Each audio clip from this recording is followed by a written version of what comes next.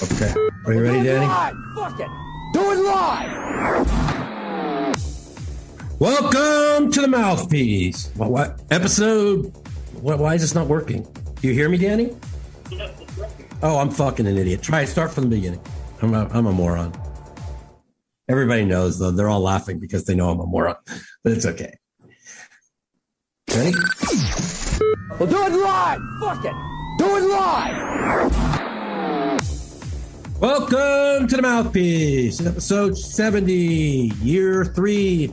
Today is a special day. We're going to have a celebration of life for Layne Flack. It's a special day, but a somber day.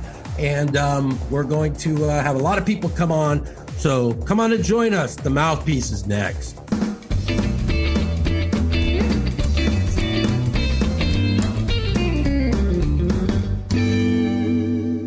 What up? What up? Hi, everybody. I just wanted to, it's a really tough day for everybody as we lost Layne Flack 2 days ago. Everybody's going to come on and kind of give a special Layne Flack story. I have many. Most of them are kind of incriminating, so I'm going to try and do my best here. When I won my first bracelet in 1999, Layne was there for me. And at the time, Layne was one of the best no-limit hold'em players in the world. And he gave me a lot of advice and helped me get through it. It was one of the favorite things that he's ever done with me. And here I'm already getting emotional. But you know, he was a good guy. I mean, you know, everybody has their demons, but this man was somebody that just made you light up at the table. He was so much fun. He was just such a good person. I never had more fun than I had with Layne. I mean, I've done a lot of partying in my life, and it was never more fun than going out with Layne. Layne just was the life of the party. And, you know, I'm going to really miss him. You know, he was over my house on July 3rd, and we hadn't had a heart-to-heart talk in about 5 years. And, you know, he told me how good things were going for him, and he's playing in the big O game.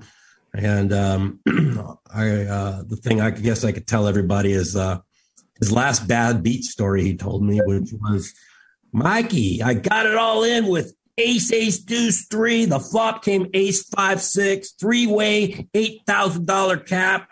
And this fucking moron with deuce, 4, 7, 8. And it comes a fucking 3. And I get fucking scooped. He goes, but this game's so good. These guys are idiots. Anyway, that was his last bad beat story to me, of course, you know, because I do play a lot of Omaha 8. It was, you know, it was kind of a funny, big, you know, bad beat story. We kind of talked about everything. We talked about his life, how he's doing. He told me he'd been doing really well. He'd been clean for 2 years. And things were looking up. You know, poker was really good. And, you know, we just talked about old times and stuff. So, you know, it's very, very, very, very sad, you know, to me, when I heard this news 2 days ago. And, you know, I literally cried on the phone with me and Matt Savage and Phil Hellmuth. So, you know, we're going to try and get through this all together. Layne would not want us to cry. Layne would want us to party and have fun. So we're going to try and do this the best we can. There's so many people that are going to come on with so many good stories about Layne. A lot of people don't realize this, but I'm going to say it like it is. He's got 6 WSOP bracelets. From 1999 to 2003, he was the best no-limit hold'em player in the world, and it wasn't even fucking close. And one of the things he always talked about is he never, you know, really got credit for his accomplishments. You know, it's like, you know, like one of the lines he said is, somebody came up to him and says, oh, you got 6 bracelets when bracelets were easy. And his answer would be, well, how come nobody else has 6 bracelets if bracelets were so easy? So, you know, Layne was ahead of his time. You know, as much as, you know, I want to be in the Hall of Fame and other people I know close like Matt, we want to be, I really believe that Layne Flack deserves to be in the Hall of Fame. And hopefully him and Ted will maybe get in together this year. And Ted Forrest will be calling in. He won't be on Zoom. and his daughter and his brother will be calling in later. So with that ado, I don't need to speak anymore. I'm going to bring in Matt Savage to talk first, and we'll go to the next after that. Matt, are you there? I am here. Hey, Mike. Okay. Hi, buddy. How you doing? I'm okay. I was very saddened to hear the news the other day. I had just come off the golf course, a place where I'd seen Layne just 2 weeks earlier with Pat O'Malley, who's also on this call right now. Yeah. Layne was a big part of my career, and it seems like he's always been there. He's been a guy that I can count on, to provide enjoyment for me. I'm not playing like you guys. I'm not, that's not my job. My job is to run the tournaments, and Layne made my life interesting. I could tell you in the early 2000s, the WSOP 2002 was my first time running the World Series of Poker. Layne was a guy that seemed to always be there every day and be deep in all the tournaments. And even though he got the name back-to-back Flack a few years earlier than that, it was that year that he'd won back-to-back no-limit tournaments. And people wouldn't even understand it today because the no-limit tournaments were, I think, 10 days apart. Yeah. Nowadays, there's a no-limit tournament every single day, right? Or 2 or 3. But back in those days, limit hold'em was actually bigger than no-limit. Believe it or not, even though everything was limit. Yeah. Everything was limit. So it's one of those things where, he would be there from the beginning of the day to the end of the day, drinking a beer, the funny part about this story is on the second of his back-to-back, he had all the chips. I go, man, how good did you run? How did you get all the chips? He goes, I don't know. I was drunk. It was one of the funniest things he ever said to me, and then he went on to win that tournament back-to-back. But even though he was drinking the beer, I'm telling you, he was the sharpest guy I've ever met. As far as the table. He was. Him and I would go back and forth, and I would be announcing those final tables every day. And, I would count the chips, and somebody would throw out a bet or how many chips does the guy have behind? And I would announce a number, and he'd go, you're off by 100. I'm like, no, I'm not. The guy would count it out, and I'd be off by 100, right? Layne was the sharpest I'd ever seen at No Limit in that time, and it was a lot of fun to watch. I mean, he made it interesting for me.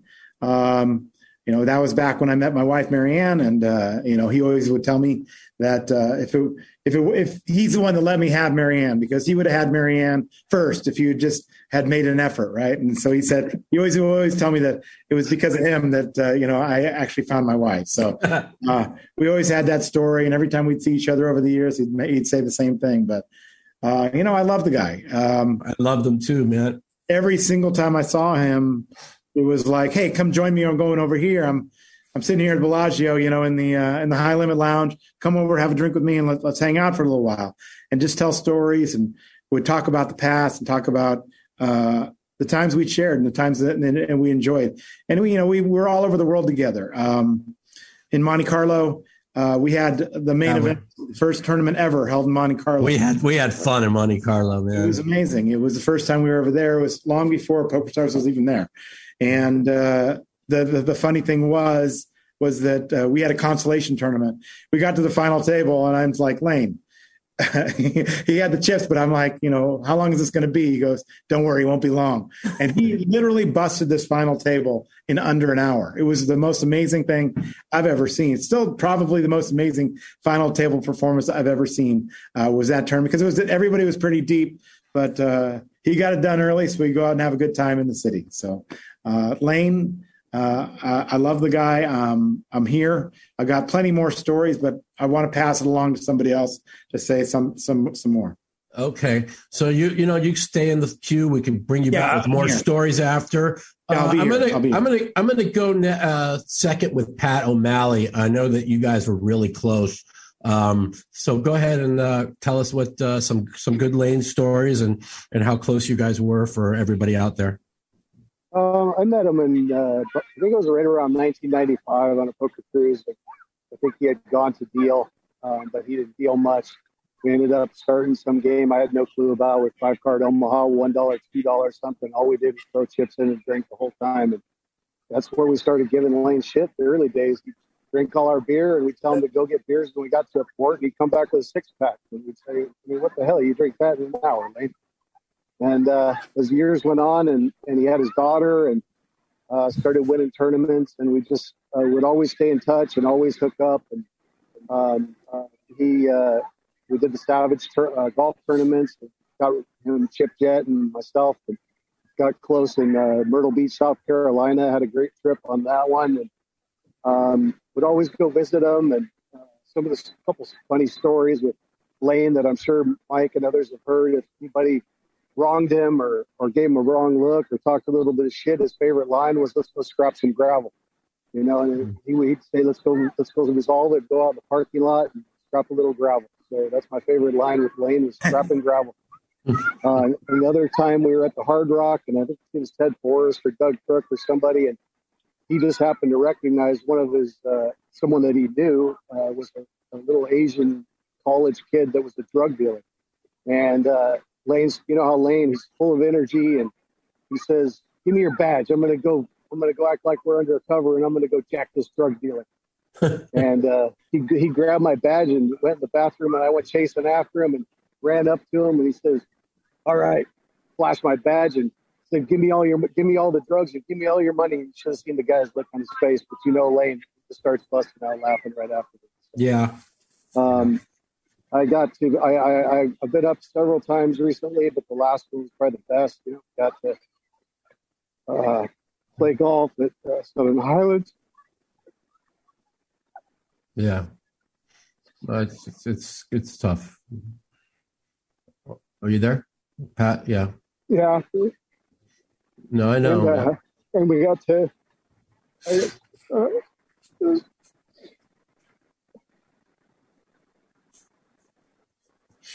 Got to spend 5 days at his house. Yeah.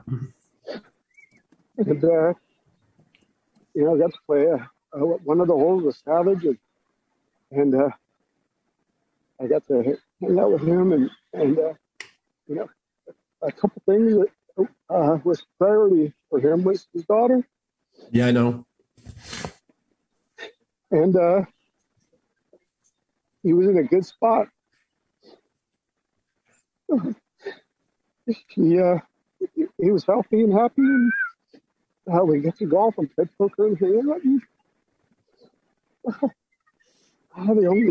His only complaint the whole time was that he couldn't sleep. I'm sure that he told other people that. He didn't understand. He said he was best when his mom and his sister came to visit. And then when I was there, he seemed like he was better when people were with him. Yeah.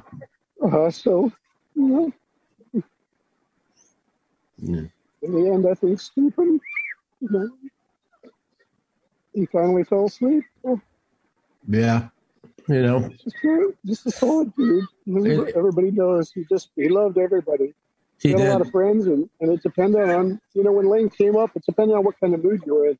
If Layne was his crazy self, and you'd say hi and high five and hug him, and then you'd want to move on because you weren't in the mood to hang out with all of his energy, because he always had so much energy. But then if you were in the right mood, then all of his friends would always, go out and hang out and do everything. So whenever I could never hang with Layne. So whenever I went to Vegas or to hang out, we would hang out together. It would be, I'd say I'm going to live the life of Layne, but I'm only going to live 2 hours because that's all I can handle. In closing, he always called, and when he'd be going to LA from Vegas, and he was his normal humor, and he'd call and say, "Hey, I'm doing 100, and I'm coming down to 15, about to get on to 210, and I expect my police escort all the way across into LA."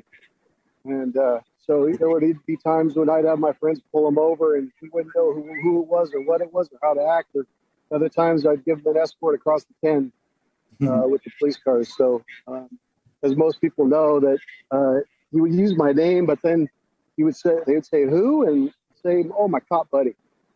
So Layne loved to be Layne. He loved how when people recognized him. I'll miss him. Yeah. No, I'm going to miss him. I mean, so much, like I said, it's like we used to be real close and, and like he came over like on July 3rd. And I mean, we talked about everything. And I mean, the one thing he kept saying is how much he loved his daughter, and it's just really sad because he finally got his shit together. And I don't know, man, it is what it is.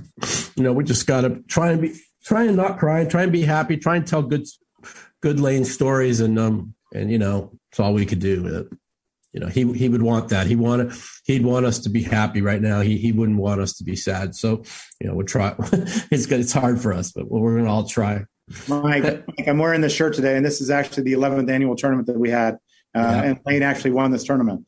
And, to be honest, everybody would say that he was a sandbagger. So we kind of kicked him out of the tournament after that. True story. No, I've heard that. I heard that. He actually won the tournament. And we were, even though we loved each other, and it was the same thing with Gavin. Like when he was playing poker, I never really had a problem with him. Even though I'd make a ruling against him or whatever, he would still, respect that. But on the golf course, we used to fight all the time. Got to be honest. So I think we should bring in Chip Jett. Chip Jett is probably one of his longest friends, and him. He got in a lot of trouble with Chip. To be honest. I remember. I'm glad you're there. I know you.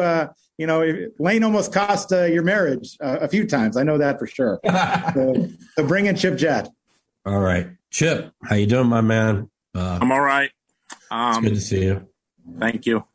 Sad to be here, but I'm gonna keep this pretty short. I'm not great with public speaking or whatever, but as Matt kind of alluded to, most of my stories with Layne, one of us is still alive, so I still can't tell him.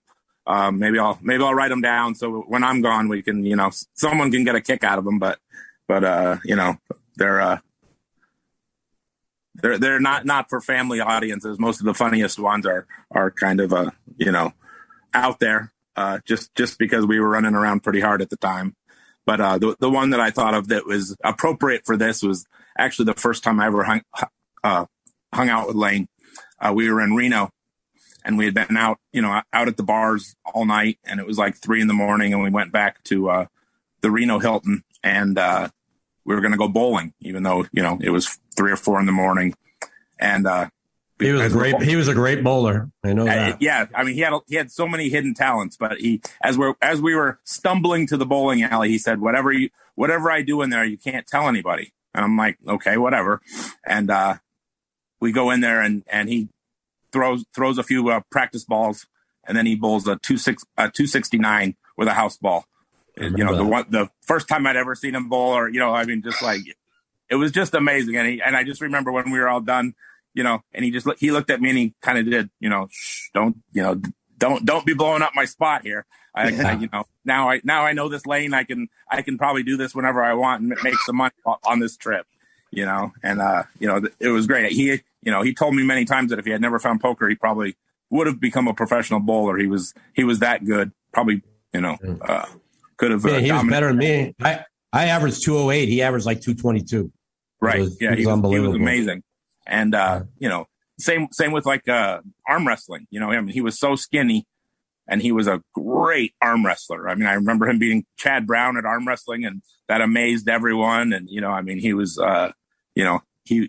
we used to hang out with Jimmy Miller, who was, just a jacked Marine, and he could beat Jimmy. And he had these talents that just from, growing up in Montana and the stuff they did there, that it was, he was an amazing guy to be around.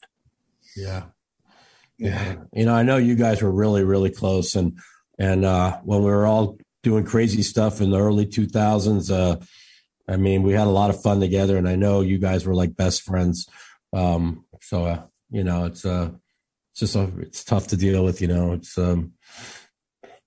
whatever, thanks a lot, Chip. We love you very much. Hey, Mike, I don't know if you know, I said something to somebody the other day about, Layne's friends, but, and someone was surprised that Scott Clement was so close to Layne. Right. And, the last years of Those guys, man, Scott and him were so close. Okay. I just know that I think about Scott too. Scott's here. Scott's here in the chat. Oh, I didn't know that. Yeah, Scott's here. So I'm going to go we're going to go to Scott. We're going to go to Eric Lindgren next, and then we'll go to Scott Clements. So Eric, I know you guys were real close for a long time. Let everybody know some stories. Hey, Mikey. Hey, buddy. Yeah, the first thing comes to mind is obviously he was just good at any game, like just ridiculous. Like he picks up games so fast, like from bowling to, it doesn't matter if you came up with a game. It always takes me a while to figure stuff out, but he would just figure something out faster than anybody. So that goes, I know Doyle said like he's just the fastest guy with his mind. And I think Matt Savage said it too. And it's just so true. And the first time I met him was downstairs at Binion's. I hopped in a satellite. I didn't even play tournaments at the time. It's probably 1997. And sure enough, I get heads up with him. And his wife at the time actually finished third. And we're just having beers. And he told me like 2 or 3 tells that I had that were stone true. And he just was destroying me. And he just killed me, but he taught me lessons that I never forgot that day. And we went on to hang out quite a bit. But the one story that really sticks in my mind is he was in a PLO, or not, he was in a Omaha 8 tournament at Bellagio, the 5 diamond. And Josh Aryeh is the final table. He says, you got to come watch this. He said, Layne's putting chips on each corner of his cards. And if you bet to him, he raises you. If you check to him, he bets. And he has every chip on the table.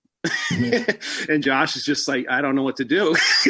He says, Layne won't look until the river. And I don't know what Layne's plan B was, but he won that tournament in like 90 minutes. And it was just insane. So he took things to the extreme a lot, but he had an incredible amount of success. And he was literally the first guy to reach out to me when Gavin Smith passed away. And he was always just super sensitive. And he could just always kind of tell how you were doing when he saw you. He could just read you if you were down or up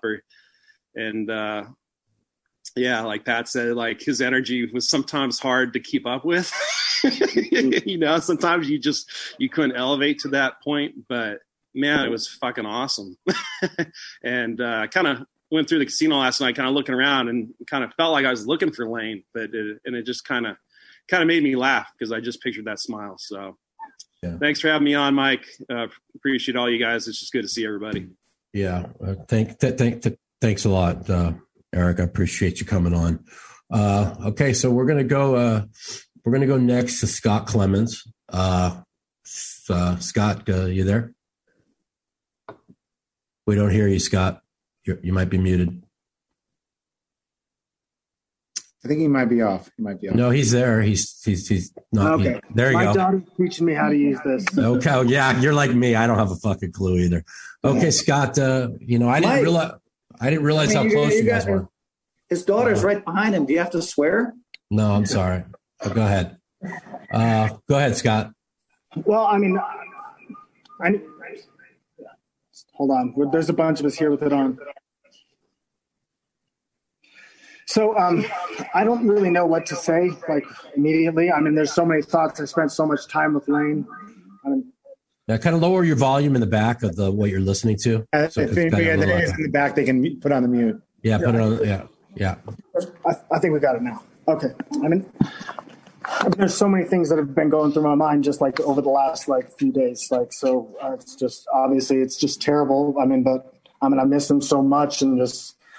I like how Eric said it, like he just talks a mile a minute, and I loved it. Like I spent so much time with him, I wouldn't even have to talk. I just get to sit there and listen. And just but he did. He was so sharp on everything. He taught me so many things, and I haven't had a lot of time to think about it. We've been pretty busy, but I'll have some more time. I can get on some more later and maybe try to think of some stories. But I've got a million of them, so.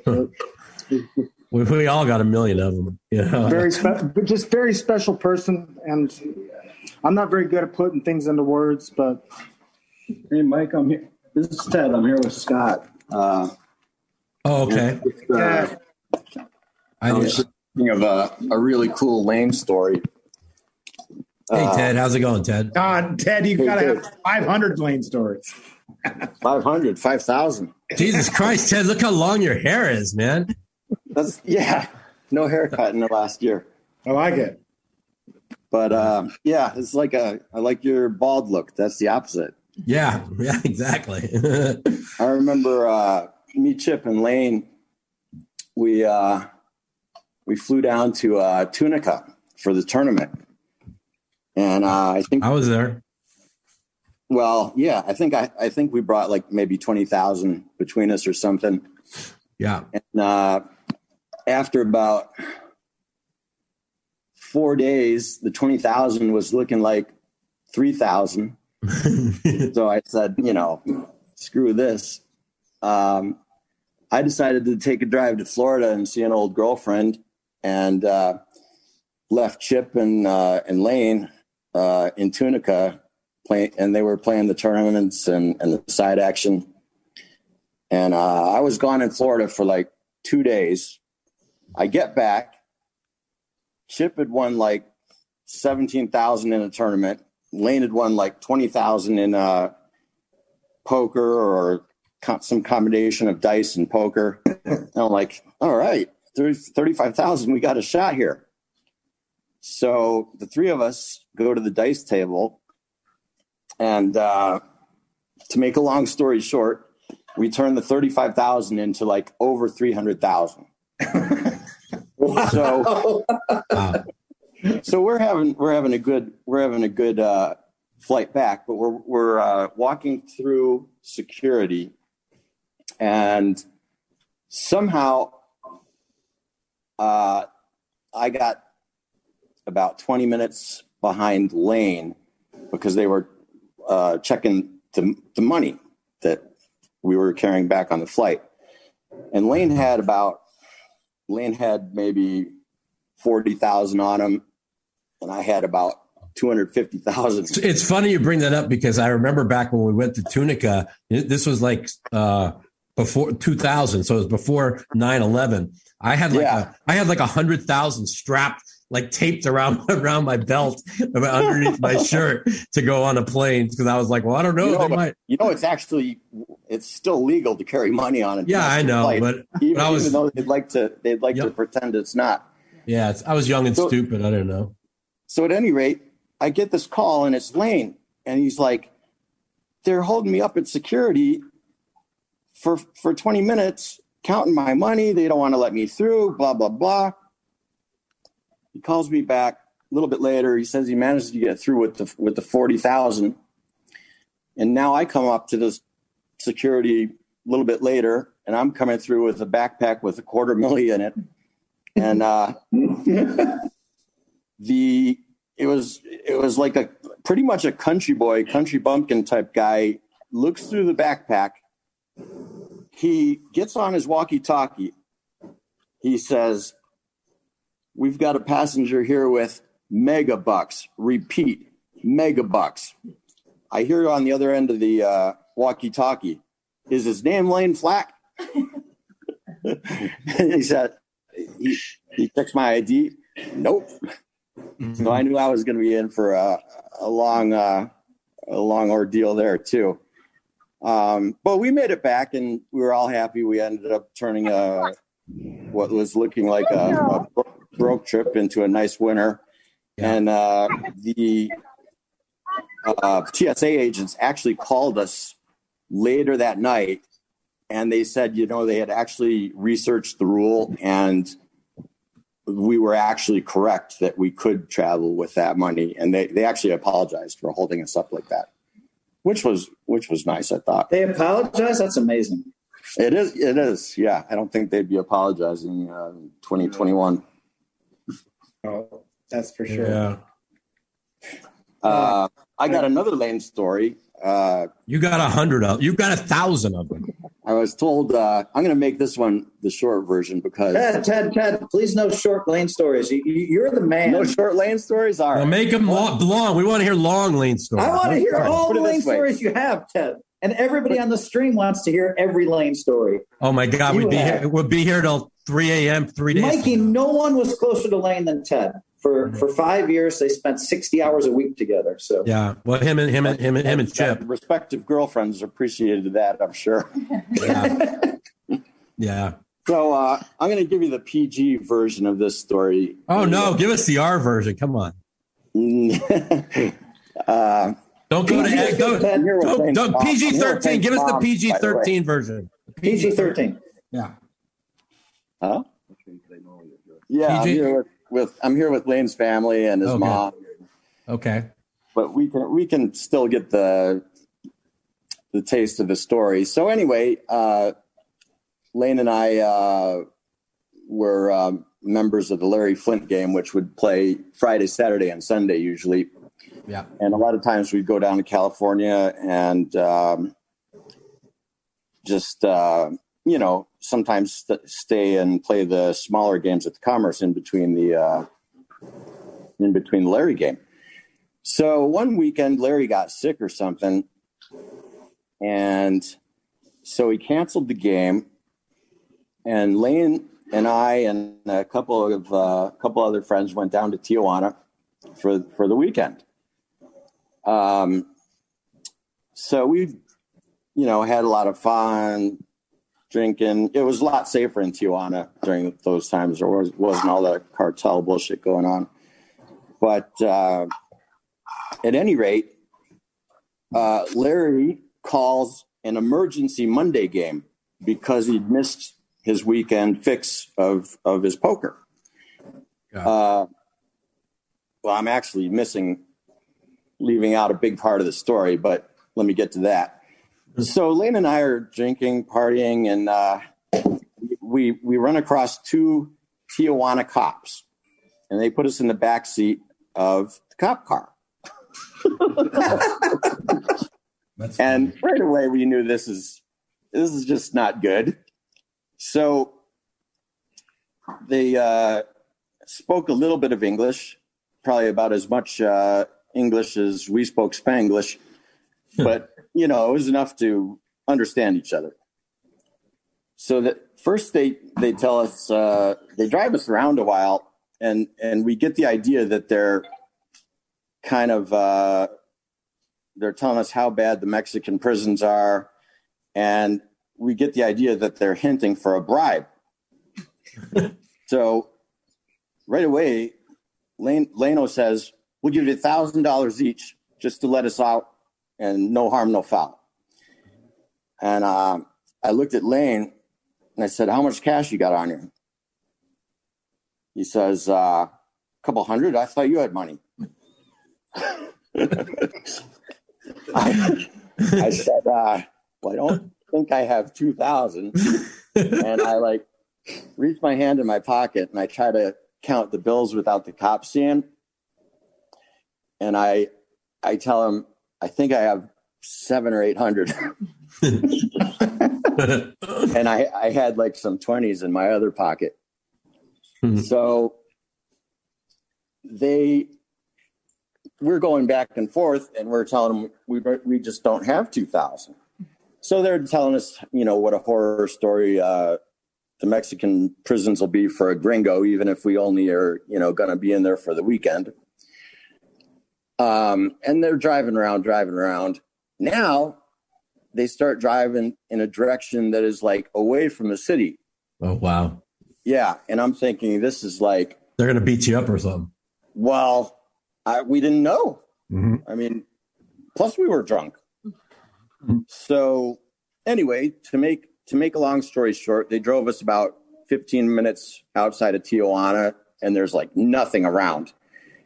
And at this point, I just said, "Layne, give me all your money." And I got all my money, and we had $1,080, something like that. And we said, look, gentlemen, this is what we got. We're not even going to have food money, but if you want it, it's yours. And they discussed it. Then they took us out of the car and searched us. And luckily our pockets were empty. And they took the money and drove us back to Tijuana. Wow. So that's not even the end of the story. Okay. So meanwhile, I got a message on my phone that Larry's called an emergency Larry game for Monday. Mm-hmm. So we head back. For the people out there, tell them how big you guys used to play in the Larry Flint game, because I think 4,000? Yeah, at that time it was we'd play anywhere from actually at that time it was 15 and 3,000 and 2 and 4,000 for the last 2 hours. Yeah, and it was stud everybody, and nobody. Yeah, played that was stud the only anymore. game. That was the only game Larry played with studs. Yeah. So we drive back across the border, and we're everybody's dead tired. We haven't slept, and it's going to be close as to whether we're going to make it. The game started at 4, and he would fine the players $500 if they're late. Mm-hmm. So sometimes we used to like to gamble to try to arrive like right around between 3:55 and maybe 2 or 3 minutes after 4, just to gamble for the 500. You know what's funny? And what's even so funny about the story is you guys gave the cops $1,080, and you're rushing back to play a 1,500 and 3,000 game. Hey, I mean, you got to put the irony of this. I'm glad we didn't have that money on us. I could imagine the shakedown for that. Yeah, no shit. My God. Yeah. So Ted, let me ask you, how did you get back? Because you guys used all your money. Did you just tell a taxi driver we'll pay you later, or? Well, my girlfriend had a few bucks on her. Oh, she was in Tijuana when you guys got picked up. Yeah. Oh, okay. You remember Alma? She spoke Spanish. Yeah, I remember Alma. Yeah, yeah, she was like our tour guide down there, or our interpreter. I mean, not that we really needed one, but and Layne brought Paulette, but Layne and I went off on our own. I forgot about Paulette. Wow, that was something. Okay. Yeah, she was a little bit of a crazy one. She was something. Wow. Yeah, Layne and I could pick them. I'm worse than both of you guys. Come on, man. So, yeah, actually, we did, and late in more recent years, we've improved a lot with that. I mean, I've been with my wife for 11 years, so yeah. Finally got with someone that I actually liked rather than was just attracted to or loved or whatever. Yeah. So we made it to the Larry game, and we did all right. What does that right mean? You guys won 200? Between us, we might have won close to that. Yeah. Nice. Yeah. Okay, well, that was that's a good story, man. And Ted, hang around. We want to hear more for sure. Yeah, we definitely want to hear more. Teddy, I want to tell you right now, Ted, because I know you're a little shy, and but I want to tell you, everybody's loving every minute of the stories you're telling, and I would love to hear if you have anything more that's fun now or in 10 minutes from now. I want to hear more. I know you, Layne. Well, let's hear. I will. I mean, if I can go into the X-rated stories, I mean, you guys just don't even know. Listen, I mean, I know a lot of them, but I don't know what you know because I know you guys did some fun stuff together. I remember the one thing is, and I don't want to get too graphic here, is I'll never forget. Remember, we're with Layne's mom. Mike, please, Mike. No, I'm not going to say anything, but I just remember the first time in 2000 that we all went to a strip club, and I guess you had never been to a strip club before, and I remember saying to Ted, I remember saying to Layne, "Where's Ted?" He goes, Ted's lost in dreaming with this girl. He can't move right in the back, and so I remember that was back at the Cheetah days, but. I don't. Oh, Cheetahs was like a second home. Yes, it was. So I do remember the first time. I'm pretty sure I might not have been a strip club virgin before 2000. Yeah, well, maybe I don't. First virgin of the first time we really kind of party together. Maybe that's the best word. A lot of times. Oh, this phone's dying. Let me see if I can get on this one. Can you guys hear me? Yeah. Yep. Hello? Yeah, we got you. Hello? We hear you. We hear you. This one doesn't have any volume.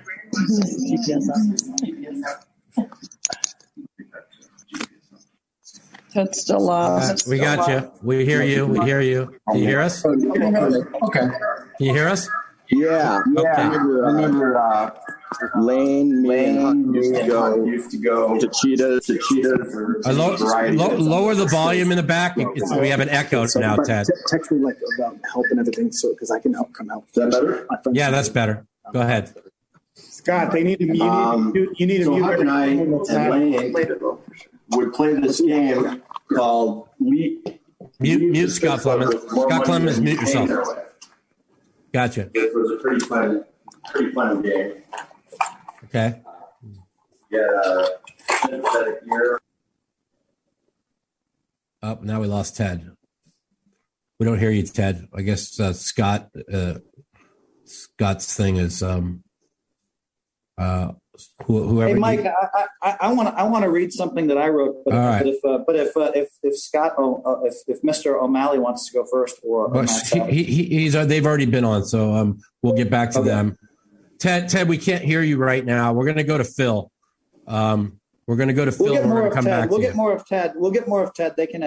I just want to read what I wrote because I kind of like this, and then I just want to. I want to make it on the record because I know a lot of people are watching this, and then I want to read this, and then I think we should hear more from Ted and Scott and Matt Savage and whoever else wants to talk. Mike. Yeah, I'd love to hear from the family. To be honest. Yeah, I want to hear from them too. Also. Should I read my piece quickly and move on, and then we can go ahead and do that. Ted, we don't hear you, so quit talking because you're just talking to yourself. Go ahead, Phil. All right, Mike, I wrote this up and I changed it a little bit for this since a lot of people have already. I call this legendary Layne Flack. My old friend Layne Flack was a 6-time world champion of poker, 6-time WSOP winner, and one of the biggest and best personalities in the poker world. He was universally loved in our poker world, and one big reason was this. He cleared the air. If he sensed you were mad at him or heard that you said something bad about him, then he came straight at you. He found you, walked up to you, and talked to you mano a mano. None of this passive-aggressive BS with Layne. If you were mad at him, it didn't last long, as he would charm you and get to the bottom of any issues quickly. I always respected the fact that Layne tried his hardest to maintain good relationships with everyone. When it came to having a quick wit, there was Layne. He would make you laugh about anything, even serious matters. He was lightning quick and so much fun to be around. A friend of mine told me that the back and forth between him and Layne was as sharp as ever as they went at each other over the last few days. Layne was sharp until the very end. Layne, back-to-back Flack, really could own a room. He would saunter in, and suddenly everyone in the room somehow knew he was there. Layne was one of those rare people who could become fast friends with everyone he met. Layne's poker game was sharper than his amazingly sharp wit. He was ranked number 2 in the world in no-limit tournaments when the first rankings came out in the late 1990s in Poker World magazine. I said back then that Layne was my toughest opponent. He was impossible to bluff. I like telling the story. I heard you guys talking earlier about him playing every hand. We were down to 17 in a World Series of Poker tournament. Maybe it was 14 and they paid 13, and Layne started raising every single hand in the dark. He just put 10,000 out there before the cards were dealt, and everybody kept folding. They were all trying to move up, and then occasionally somebody would move in and he'd be, 19,000 more. I got to call that in the dark. And, and Layne took a massive chip lead. And I remember I 4-bet him with nothing on a 9-9-8 board, and he just shoved everything. Of course, I was bluffing, and he knew that somehow. He risked a whole mountain of chips, this whole tournament, with basically nothing, and then showed me the 8 like it was the nuts. That brilliant poker game of Layne's led to 6 World Series Poker Championships. Layne and his brother can confirm this in a minute, shot multiple games of 300 in bowling, and was nearly a stretch golfer. In bowling, he told me he could have been on the Professional Bowlers Tour, but he said it didn't pay enough money. True. No matter what our match was in golf, and we had many all over the U.S., in Reno, in Northern California, on the East Coast, all over the place. He always seemed to win. Of course, the smart play was to have Layne on my team. Then I always seemed to win. My last paragraph about Layne. Layne stayed at my house many times over the years, and we always had a good time as we discussed life, poker strategies, our relationships with friends and family, and how things were going for us at the time. I'll miss my quick-witted, no holds barred, straight-up friend. To the legendary Layne Flack, rest in peace. Thanks a lot, Phil. That was really good. It was really nice. Thank you. So we're gonna.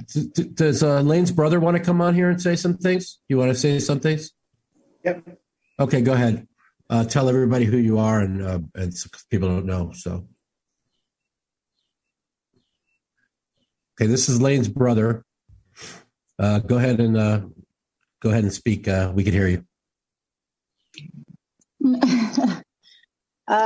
Sean's here. He just doesn't really want to talk, but this is Sean, Layne's youngest brother, and I'm Shelly, his youngest only sister. Right. We appreciate all your guys' support. Yeah. It's definitely been tough, but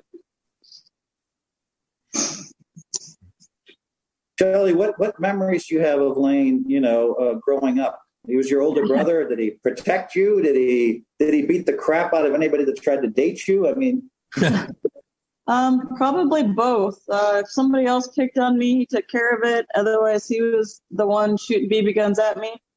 But yeah, we had many of moments walking through malls and shopping stuff, and if a guy would look at me, he'd put his arm around me and act like I was his girlfriend. If a girl would look at him, I'd grab his hand and we'd just start walking. And he was definitely a protector. He came across a little tough at times, but yeah, he always had your back, and he definitely had a big heart. You just had to find it, but once you found it, he didn't lose you. I like what you said, true. Protector. Layne was really a protector, and a tough one at that. So it just figured that he would also have taken care of his younger brother. Any thoughts on that? Did he ever have to intervene and get in a scrap for you? Sean's got probably had 30 pounds on Layne. Yeah, I think he was a little bit bigger, but okay. But Layne was always the scrawny one of our bunch. Yeah, but Layne would always tell me, he goes, doesn't matter. He said, I'm ready to fight because I'll cheat. Yeah. He goes, I'll do whatever it takes. That's what he always tell me. So, yeah, we're all gonna miss him. He was he's just a person that he liked to push everything to the limit. He was just the guy that says, let's push it to the limit, Mikey. Let's do this, let's do that. There was never. Let's play Russian roulette. Yeah. Exactly. Let's play Russian roulette and see how it comes out. And I remember him once he turned 50, because he used to always say, I'm never going to live to 50. He'd always say, Mikey, we're on a free roll now, buddy. We're on a free roll now. So, but even if when he was, when he struggled financially, he always had this, he was always happy. He was always, he always lit up the room. I mean, even if he was hiding things that he was unhappy about, you would never know it. He would always, everything was great to Layne. I'm going to miss him. I mean, I really. Mike, he had a magnetic personality, and he would light up a room. Yeah. And Layne also knew how to push buttons if he ever got mad at you. I mean, you wanted him on your side. Yeah. Sure. Well, the good thing about that is that it wasn't a hoax. He not only lit up a room with you guys, even when he comes home or for family, he did the same thing.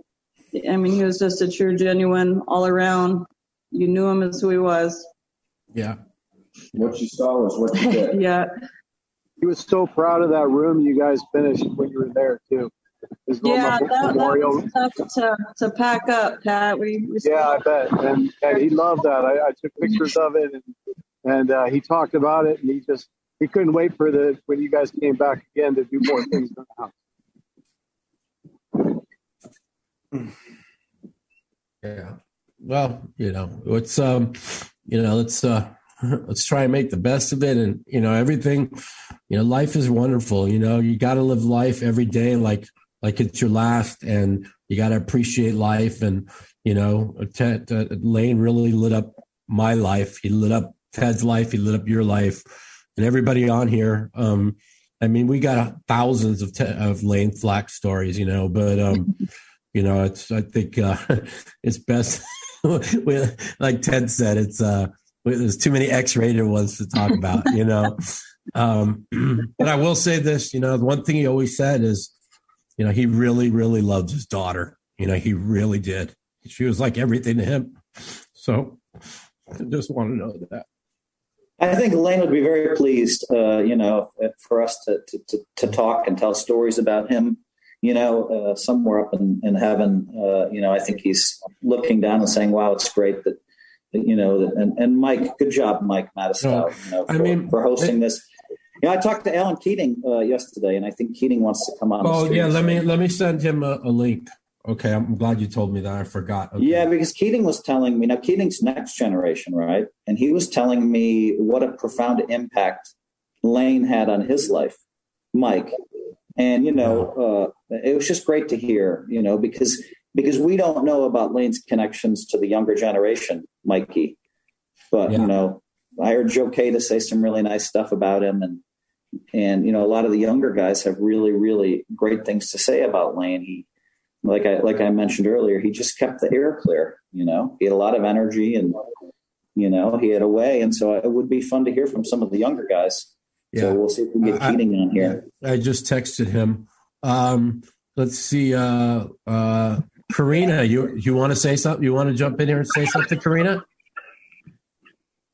You there, Karina? You know what? I'll do it from. Oh, you do it from Chip's phone? Okay. Hi, how are you? Hi, Karina. Good to see you. Yeah.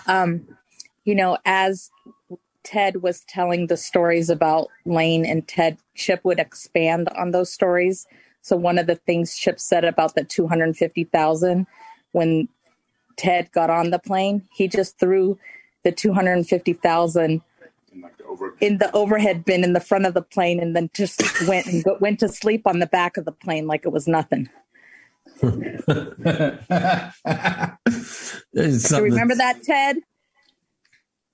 Anyway, I had a nice dream.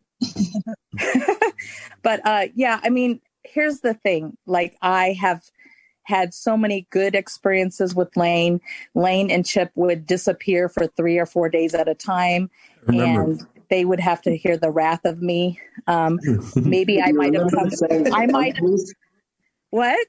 Do you remember the saying, "The fun police"? Yes, I was the fun police for sure.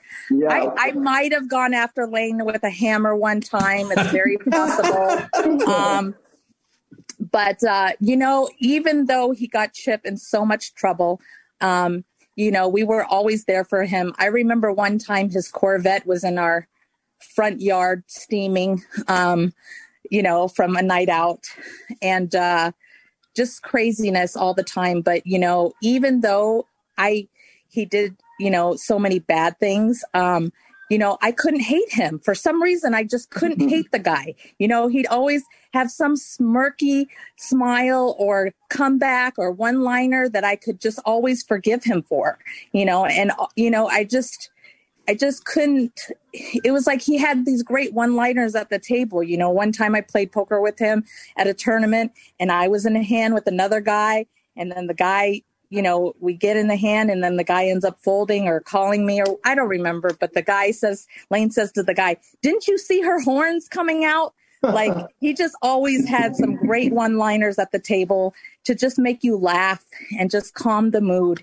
And even though he did, crazy stuff, and him and Ted and Chip were a dangerous combination.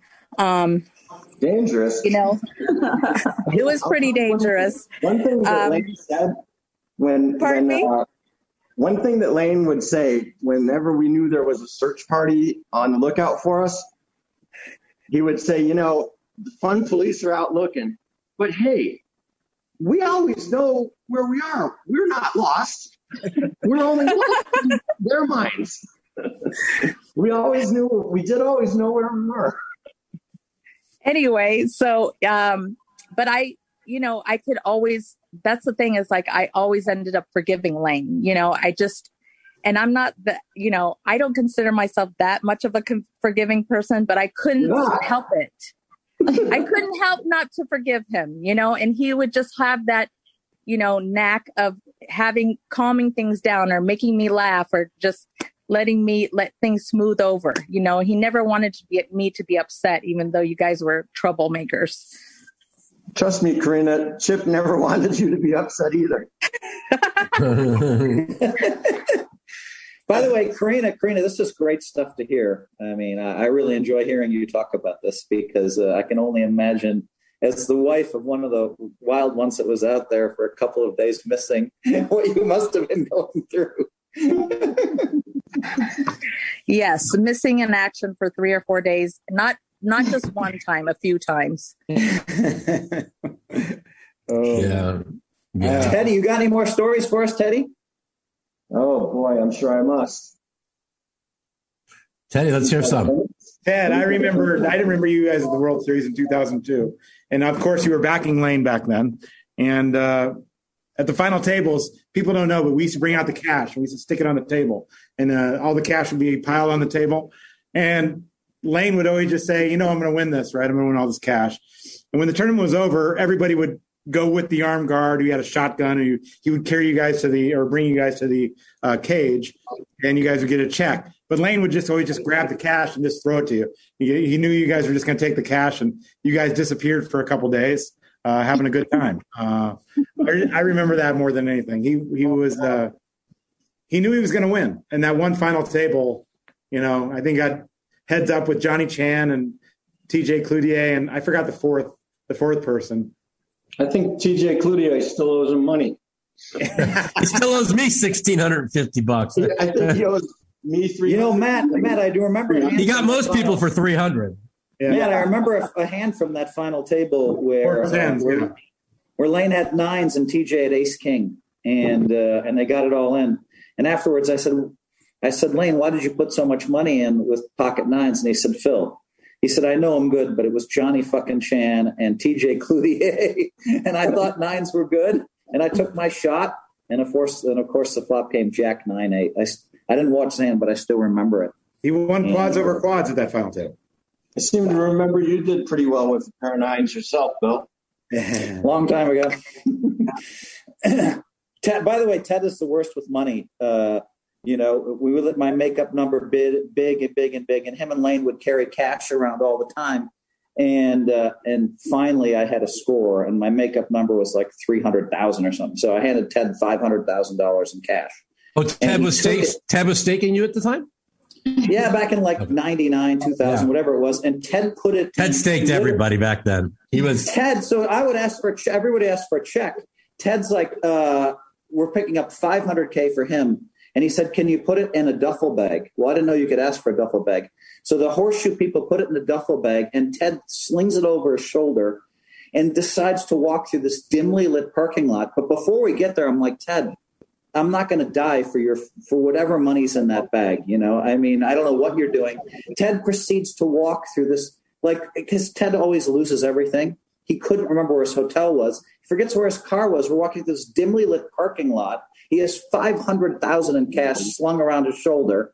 And I mean, all I know is we made it to his car, and I took off my direction, and I don't know, took it to the Mirage or something. But I mean, you guys were a little crazy, Ted, in my opinion, a little. I think that's not as big a risk as you think. One time, I walked through the Bellagio with a 50K brick in each hand. And I told Layne, watch, nobody is going to even notice that I've got money in my hands.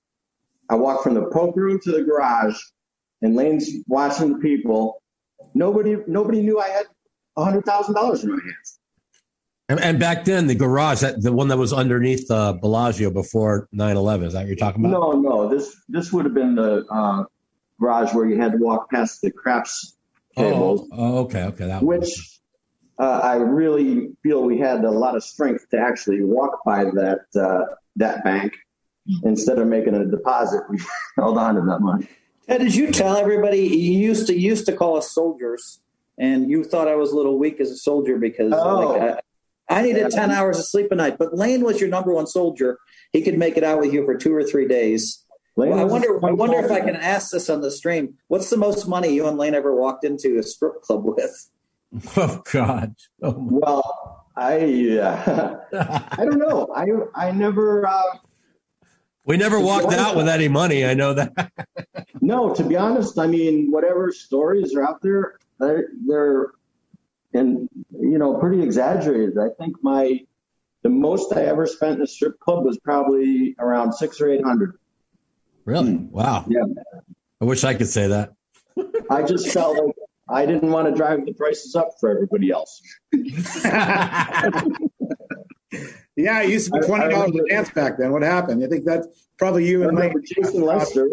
Jason Lester would pick up a stripper, and he'd give her $2,000 just to watch him to play blackjack for 2 hours. I'm like, Jason, what are you doing? No, I can relate with Jason Lester. Mike, did we hear from Josh Aria yet? No, we're going to do that right now. Josh, are you there? I see him in there. He's in a poker game. He's in a poker game. So he may not be able to right now. But I got Scotty Baby's coming on, and so is Eric Seidel. Oh, okay. Good. So let's see. Does Chip Jet want to say anything? I see him on the screen there. He said some things earlier. You have any more stories for us, Chip? No, not really. I mean, what's that? Chip, tell us how much you weigh. Right now? Yeah. Why are we betting? I bet you're less than. Who's heavier, you or me? 225 probably. Okay, we're about close. Ted told me yesterday he was 240. If we'd have made a no. I said 244 was my peak. 240. I've never been that heavy, and Ted's 5 inches shorter than me.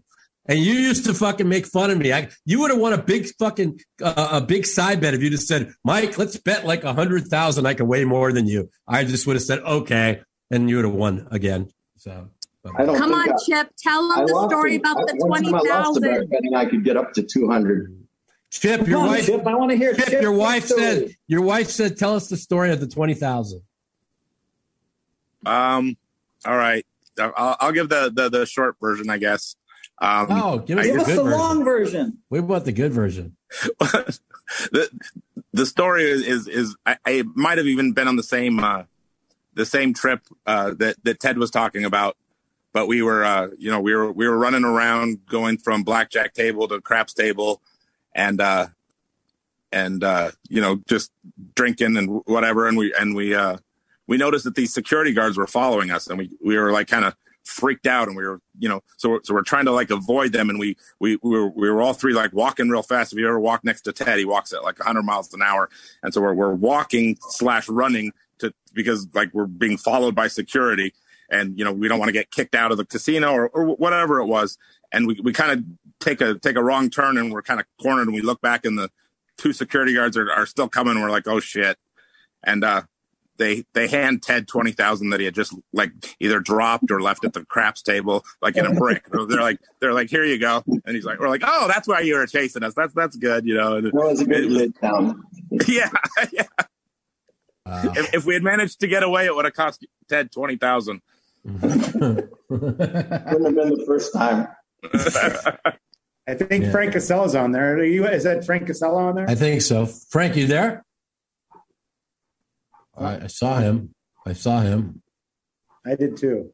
There's Maury. Is Maury here? There he is. Maury, we can't hear you. You can? Yeah, now we can. Maury, go jump on in here and tell us some good Layne Flack stories. You must have a lot. And yours aren't party stories, so you got good stories. Well, I mean, 1 or 2, and probably a million Layne Flack story. Every time we play, it's a story. So yeah, it's true. Yeah, he was one of those players that you didn't have to say much. If something happened at the table, he just looked at his eyes. He'd send you the message, and you started laughing. He didn't even have to say anything. Layne was never in a bad game. Huh? Layne was very seldom in a bad game. That's so true. Yeah, I can attest to that. That's for sure. I was in the game, but he. I mean, he is definitely going to be one of those players that we can never forget. We're going to be looking for him when the WSOP starts. We're going to be looking for him every time we sit down and play a mixed game or anything fun happens. He was always a part of it. And that we're all going to miss very much. That's for sure. Yeah.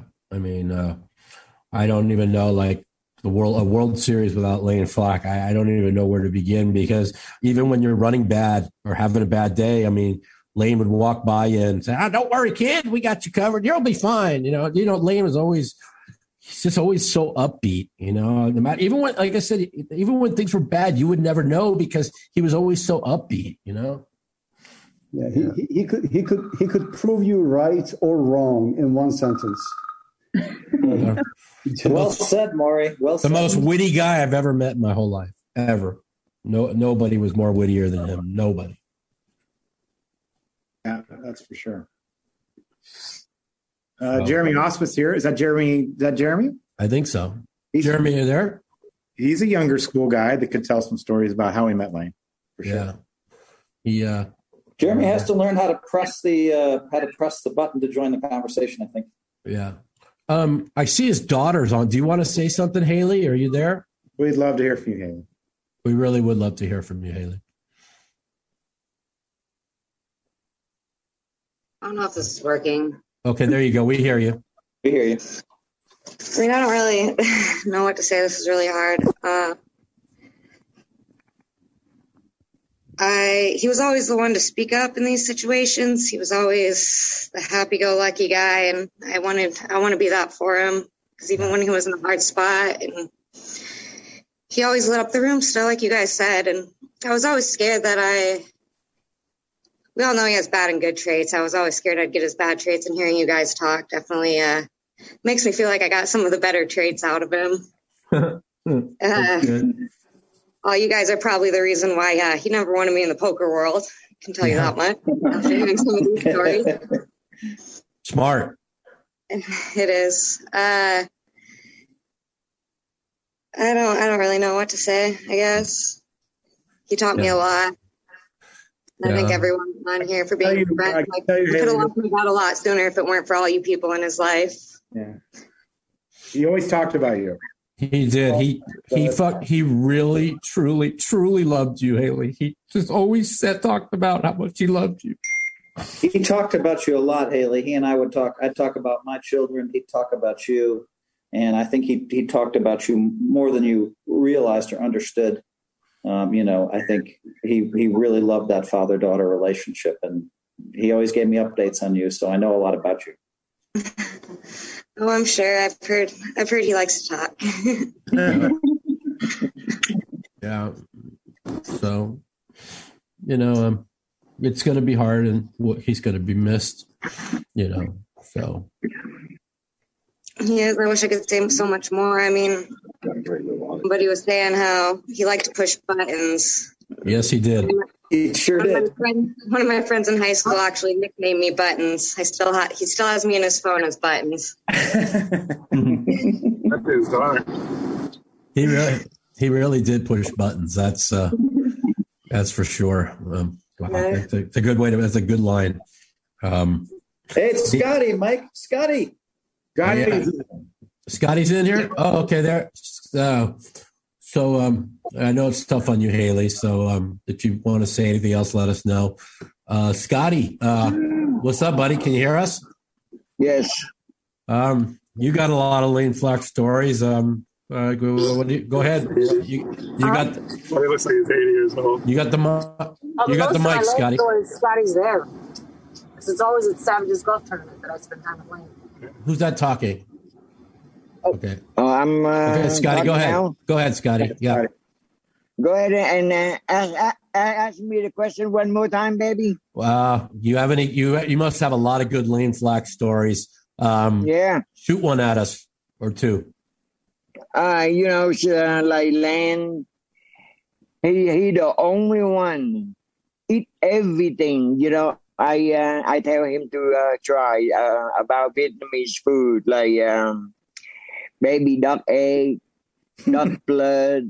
I mean, there's he eat thing like I can't even eat.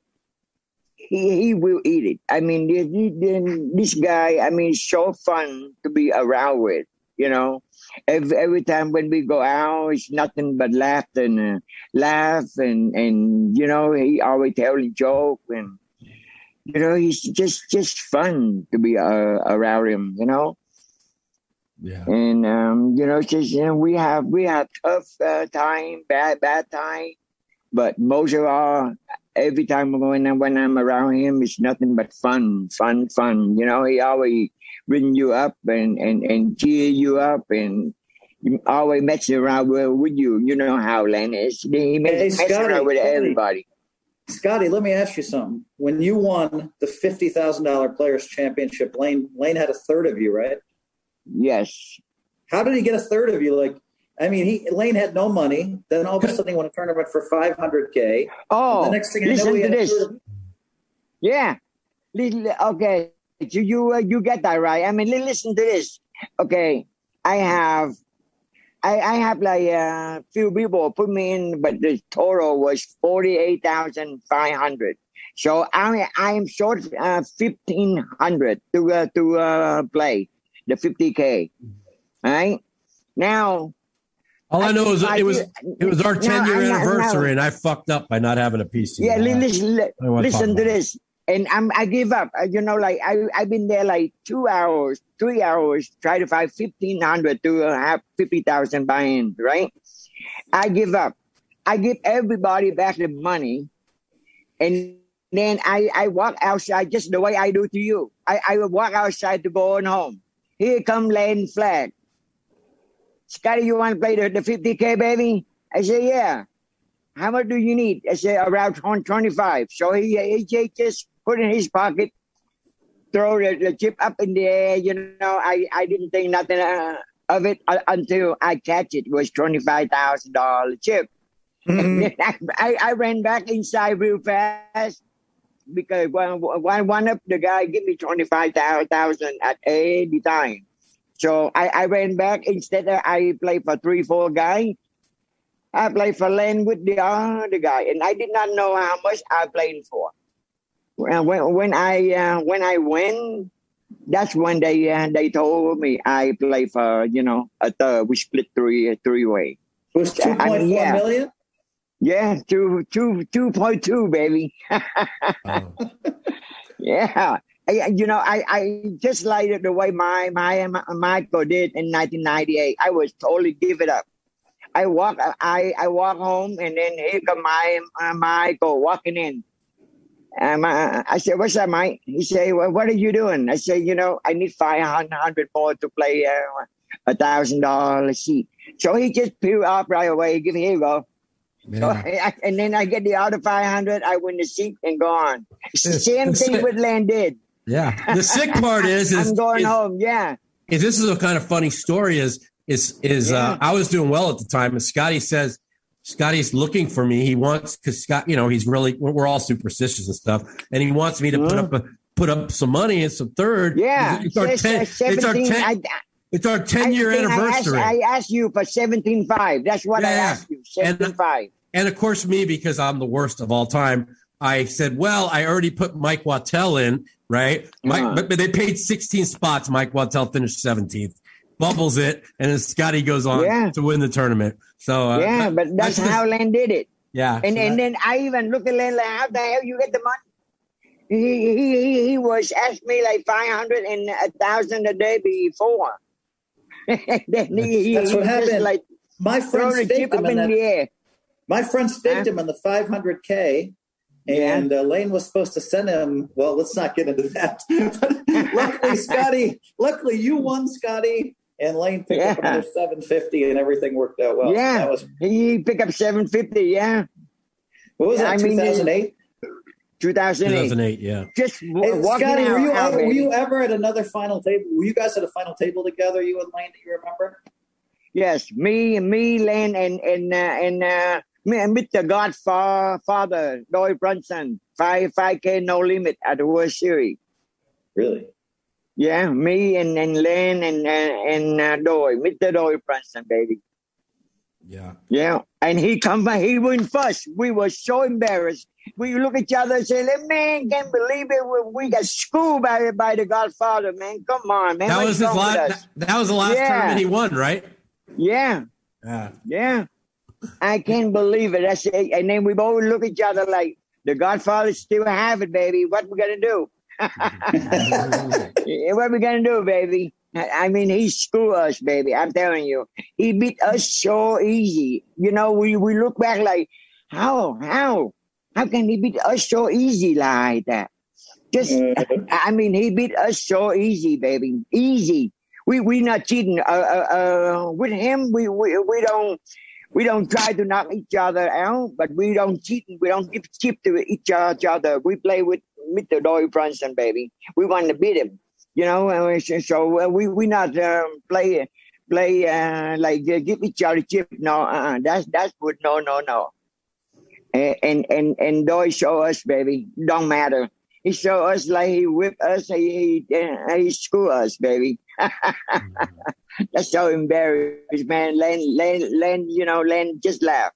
I mean, with that guy, don't matter money or no money. He just never think money important at any time. You know, it's just sometimes I wonder, you know, Layne, you need to, you know, you have a family, you need bill to pay, right? Your daughter, you know, and seem like you never even care anything, man. And then they look at me like, just only money. It's true. Layne, just only money. So many of us, can look back on we had no value of money. We just gamble.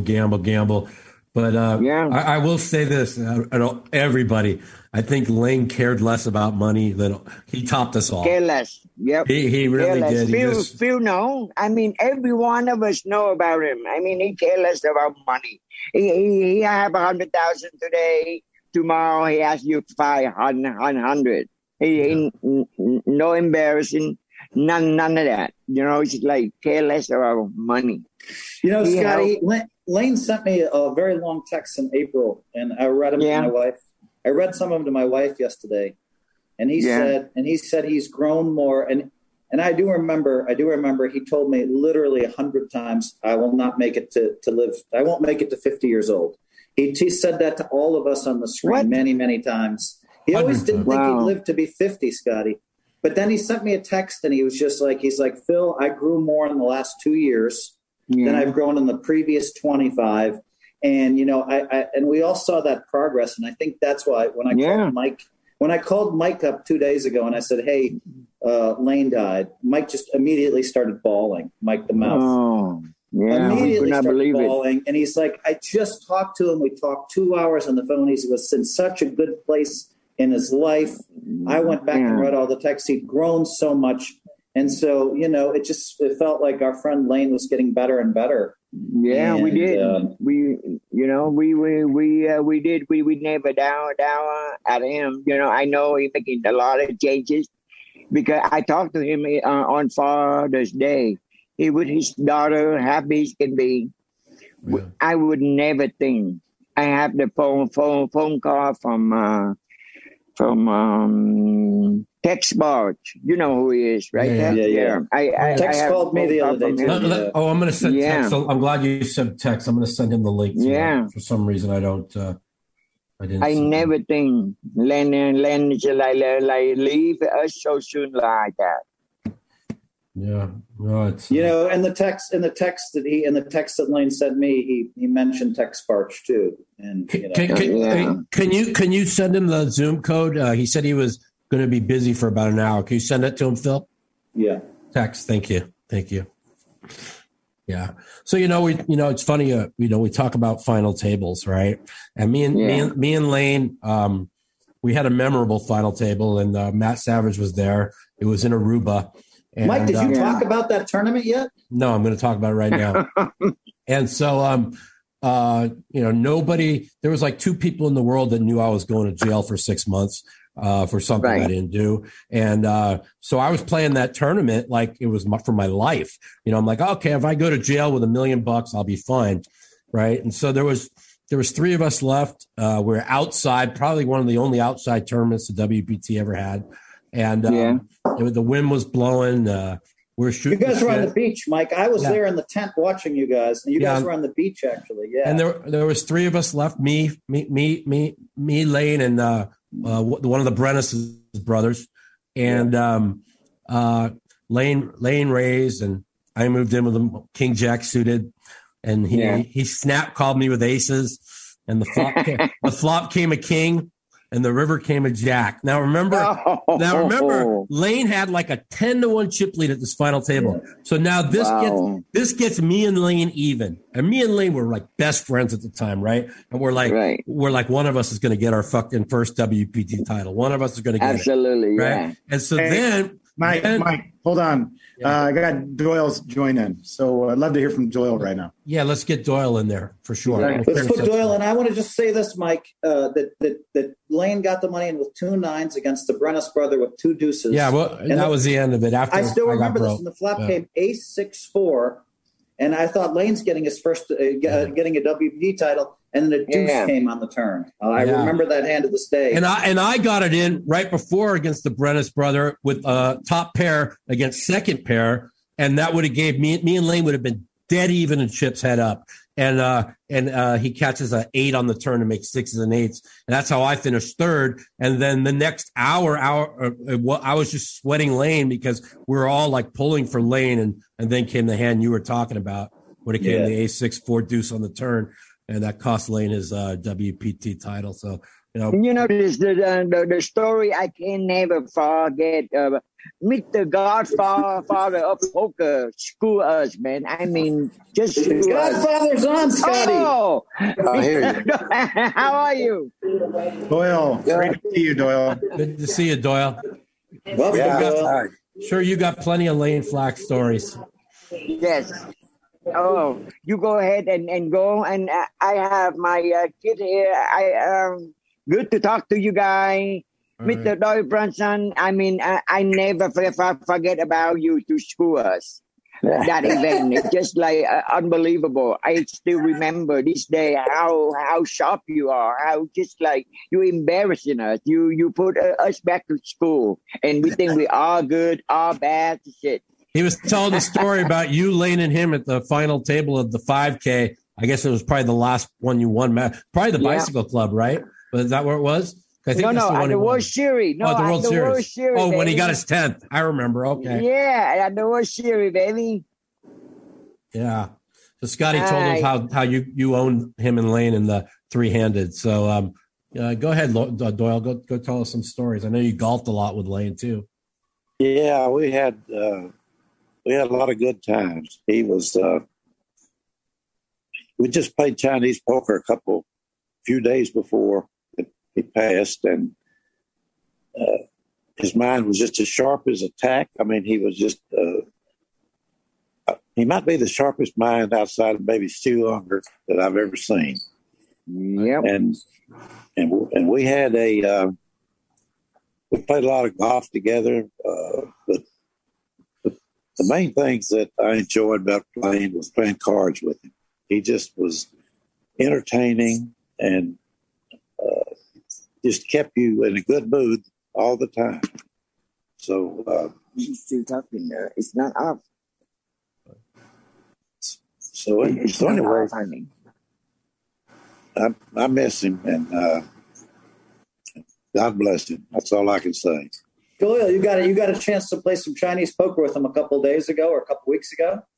Yeah, that's sweet. Were you guys playing the old version where you were dealt cards face down, or the new version where you're dealt like 3 at a time? No, it's old school. Yeah. Yeah. Well, isn't it remarkable, Doyle, how Layne could light up, how Layne could sit down and play poker with you, and even if he's beating you, he might get you laughing. I know you and I can be a little grumpy when we're losing, Dolly, but I mean, It was hard to be grumpy with Layne there making us smile, right?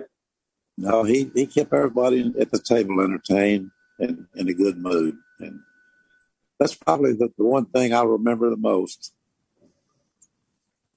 And I think Doyle, I was talking earlier. I think Layne had a way of clearing the air, and like if he pissed you off or he pissed me off, he'd immediately charm us, and and we'd have our. I mean, it was just nice to deal with somebody so direct, Yeah, he was one of a kind. I mean, there'll never be another Layne Flack. No, there definitely won't be. He was, like I said, it's people just don't even realize that how great a fucking no limit hold'em player he was from 1999 to 2005 or whatever, before the poker boom. I mean, this guy was, he was a legend, man. He was so good. One of my stories, and Ted could tell you this, is like whenever they, if Ted, or he was in makeup to Ted, and then him and Ted they'd get in some kind of squirrel, and he'd be like, Ted, don't worry, man. There's 2 no-limit tournaments coming up. I'm going to win them. You know what I'm saying? And he would either win them or finish second. I mean, it was just unbelievable. You know what I'm saying? And I never seen anybody dominate for such a stretch of period like he did. It was probably one of the most dominant stretches in no limit, maybe of all time. So that's how he got the nickname Back-to-Back Flack. He won 2 bracelets in a row, back to back, and he just dominated, So, we were playing at a final table, and he made a big bet, and I called him, and he turned his hand over. He had a king 10, and I looked at him and I kind of smiled. He said, "Oh, you got a king 9, don't you?" And sure enough, that was what I had. That was another time that I'll always remember. Wow. That's what he was the greatest at. He was the greatest at live reads. I mean, he really had that down before anybody else, it seemed like. I mean, I think you hit a 9 on him that time, Doyle, if I remember. No, I don't think so. Listen, I've got company. Just came in, so I've got to go. Thank you, Doyle. Thank you for coming on. We appreciate you very much. Thank you, Doyle. Okay, God bless you. I think I see Todd Brunson. Maybe he's got a problem with his voice. I've been talking with him, so he may not want to say anything, but he wanted to see everybody. Okay. And I also talked to Jennifer Tilley. She's filming a movie. She just texted me and said Jennifer said that she would love to come on, but she's in the middle of filming something. So she wanted to say, she wanted to say hello, and that Layne meant a lot to her. So I know that they used to have a lot of really good conversations. She was really kind of heartbroken about it too, and like we all were. Maury, you got something to say, Maury. I see you. No, I mean, there isn't much that I can say that you guys haven't seen. Probably much more than me, but it is pretty sad because I was playing with him a week ago. It's one of those situations that you just don't believe it. Yeah. And when I heard, even though like it was getting so confirmed, I was saying I'm still expecting him to walk in there and say, "I got you guys," or something, something that Layne would do. I was just so hoping that was the case. But somebody like Kenny Tran walked in, and Kenny always has the final word, not against Layne. Layne made sure like he was in his place. He like Doyle said, he was definitely with me. And he always had position on me in any game. I'm afraid of now. He's already, he beat me to it. And when I pass over and go over, he's sitting there waiting for me, and he's got the right position again. No, I mean, I really can't think of many poker players that we can sit down here and think about and say literally every minute that we played with, regardless if we beat him or he beat us.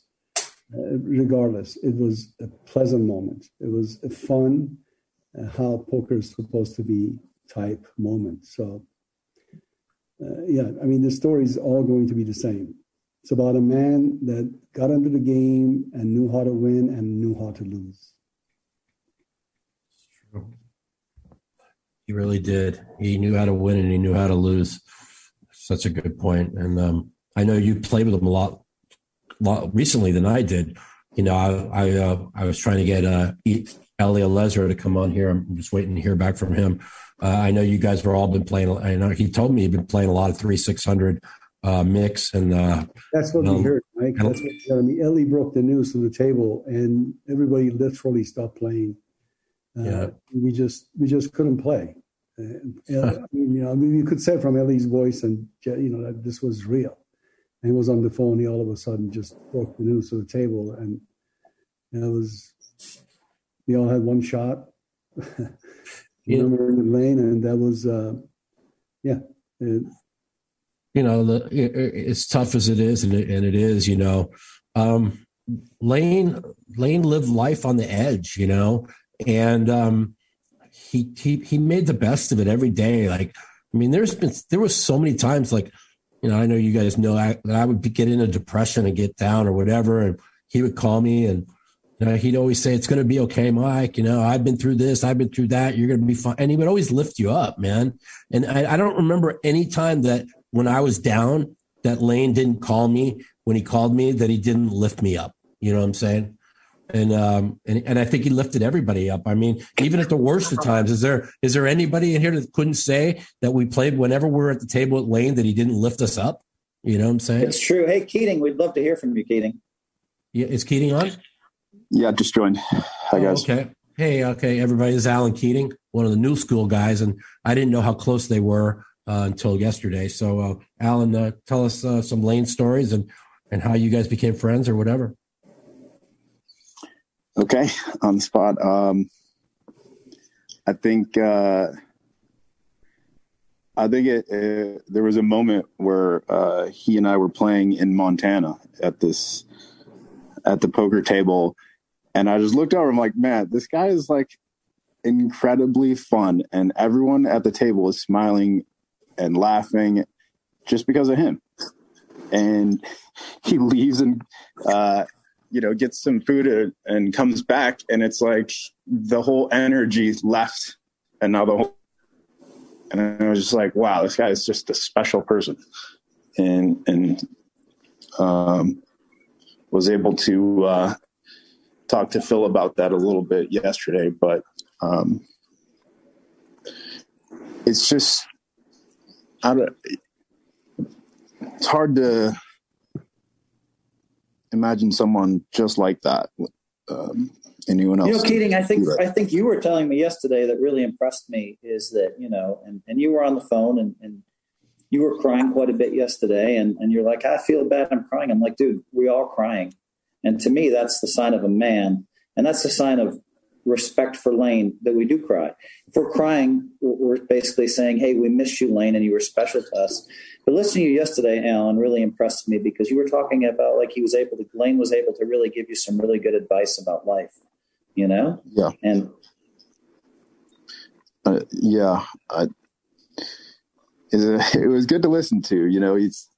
I feel like Layne's a guy that when he says something, everyone listens, and you kind of earn that kind of respect, and he earned that respect for sure.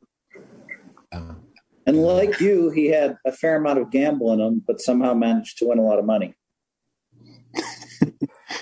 I'll tell you what, Layne had a lot of gamble in him. Keating's got a lot of gamble in him. He does. Yeah, they're a lot alike in a lot of ways, to be honest with you. That's what I told him. Yeah, a lot alike. And so, Alan, was there anything personally that he told you, or he just kind of helped you figure out a few things, you think, or?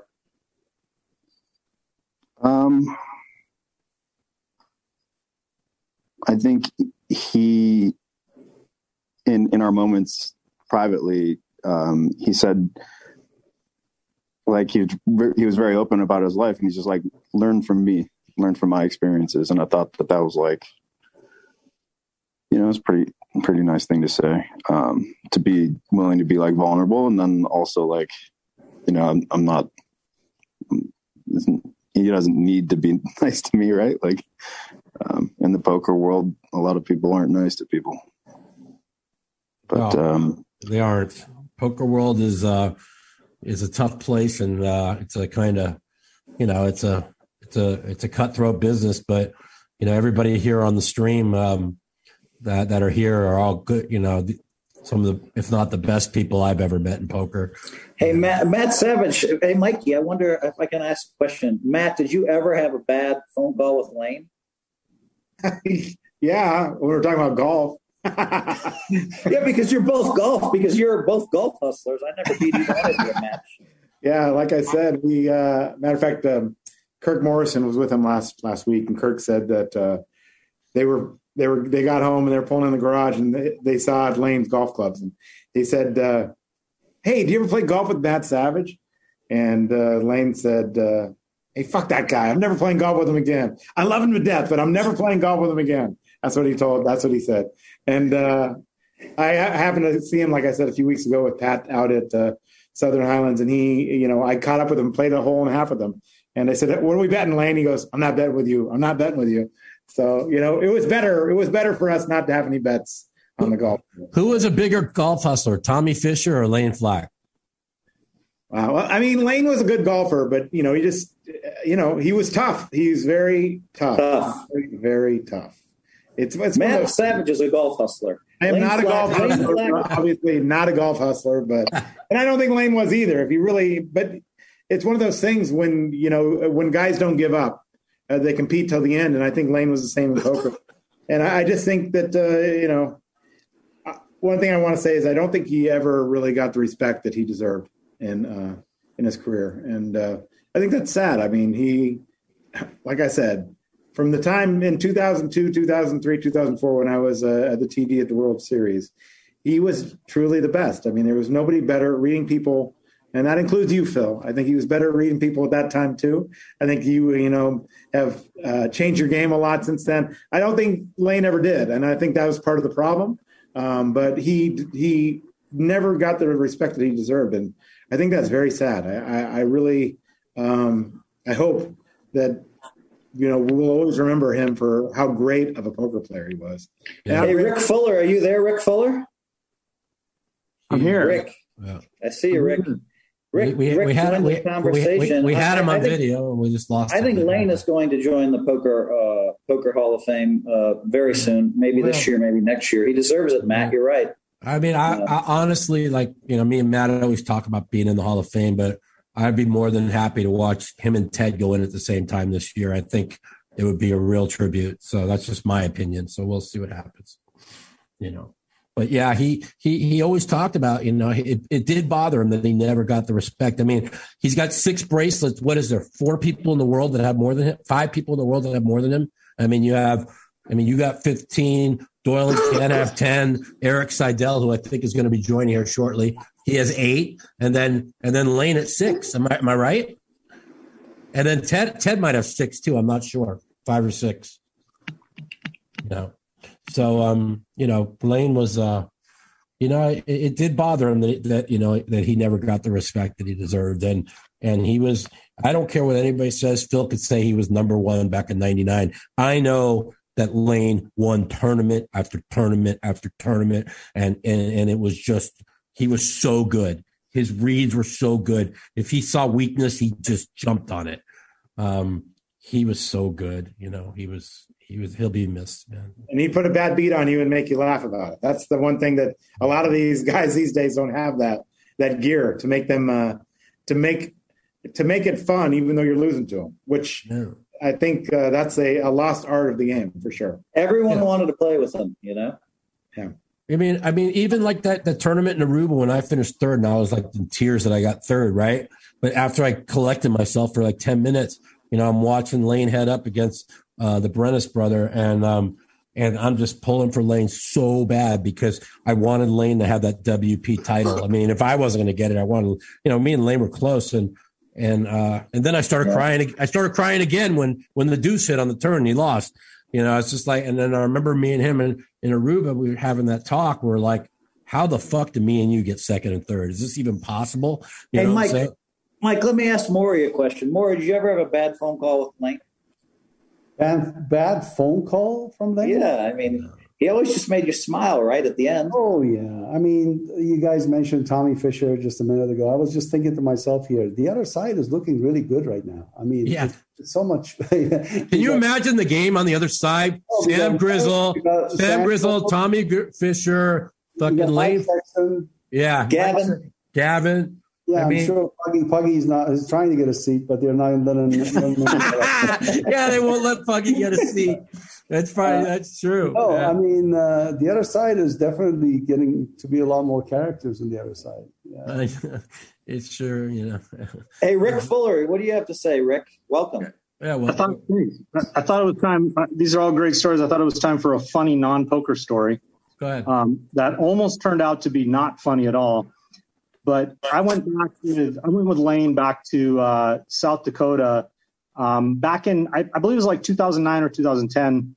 It was Gavin, Layne, Bobo, myself, and Jim Shipley. And we went back for the Sturgis rally. And we were staying, I think we were actually staying at Layne's brother's house, if I remember right. And he can probably confirm that. But one night we go to ride into town, into Sturgis from Rapid City, where his brother lives. That's the Harley Davidson thing, right, Rick? Yeah. The big motorcycle rally that happens in Sturgis, South Dakota. And we had, I was riding Gavin's bike, Gavin's Harley, and Layne was on his brother's bike, which had this, it was really hard to control this bike. It had this suicide shifter, and the bike was really difficult to ride, but Layne could ride it like ridiculous. It was actually amazing how well he could ride this bike, which was really difficult to ride. And Ships was riding my bike. We were all, for some reason, on different bikes, but we were cruising down, I believe it's I-80 back there, and it was late at night. It was probably 11 o'clock at night. It was dark. None of us were wearing helmets. And we're probably going about 80, 85 miles an hour heading into Sturgis. And it was a 2-lane highway in each direction, 2 lanes in each direction with a big wide median in between. And the 5 of us are cruising along, and there's a semi-truck coming up on the right-hand lane. So I was in the second position, and I think Bobo was in front of me. And we go into the left lane to go around the semi-truck, and I see headlights coming. And I think the headlights are in the correct lane. But as we come around the corner, we realize it's a wrong-way driver. It's a driver going the wrong direction on I-80, and we have nowhere to go. We're blocked by this semi-truck. And Bobo and I hit the accelerator, and we cut in front of the semi-truck just in time to avoid getting taken out. And I'm convinced that everyone behind me is dead, which is Bobo, Layne, and Gavin. I'm convinced that they're dead. And I check my mirror, and I don't see them. And then they pop out from behind the semi-truck. They had somehow gotten behind the semi-truck. And to this day, I can't even tell you how they managed to hit the brakes hard enough to get behind the semi. But I'm shaking. I can barely ride. I get in front of Bobo, and I point to the next exit and we pull off the freeway, and Layne comes pulling up on the bike, and we all shut off our bikes, and I go, Jesus, I thought you guys were all dead. I can't believe that car almost killed us all. And everyone's shaking, and Layne pulls up and he goes, "What car?" He hadn't even like he was pretending like he hadn't even noticed the car, which was his typical funny attitude toward life in general. Yeah, no, that's that's pretty funny, man. I mean, there's so many Layne stories. I mean, we could just go on forever. You know what I'm saying? And I don't, if you look back, like if all of us look back, right? Like all the characters in poker, and there's a lot between Phil. I mean, there's a lot of us are characters, right? I mean, I think there's probably more Layne Flack stories than maybe any poker player that ever lived, right? I mean, Stewie was before my time, and I'm sure there's a ton of Stewie stories, but I mean, from 1996 to 2 days ago, I mean, there's always a Layne Flack story. I mean, more than anybody. You guys pretty much agree with that? Oh yeah. Brent Hanks was telling me that he was standing. Brent Hanks, I don't know if you all know him or not. He was standing in the registration line of WSOP with Layne, and they both got to the cashier. The cashier asked them, "Are you guys brothers?" And Layne immediately said, "Well, if he's buying my ticket, yeah, we are. We are brothers." That's it. Yeah, that would be something. Haley, first of all, I've never met you.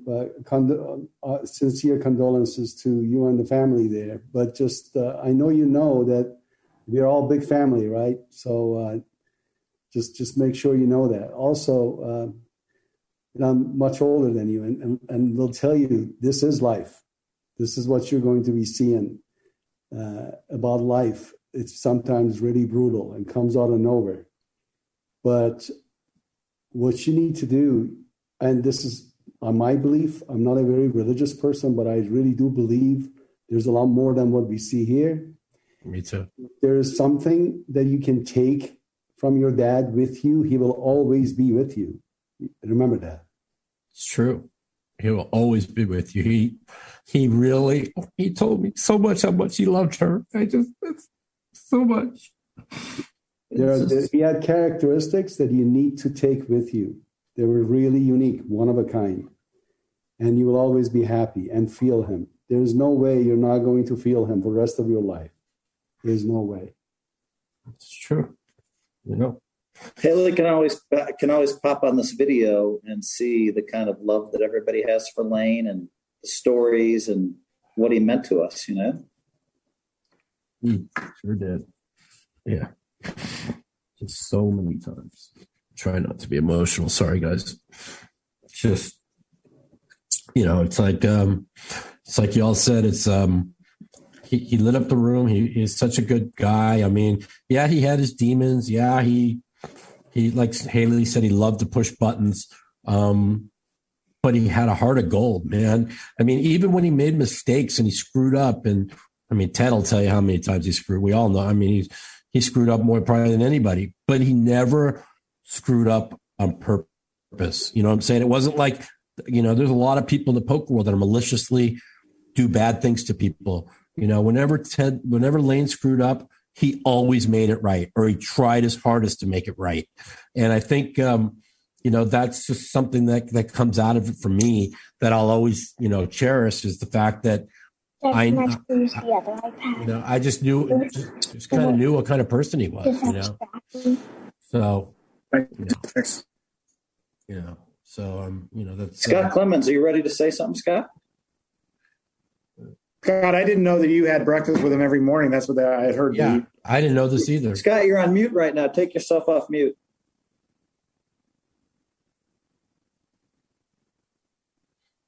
Hold on, he's got to have somebody. He's like me. He has to have somebody tell him how to do it because we're all like computer illiterates.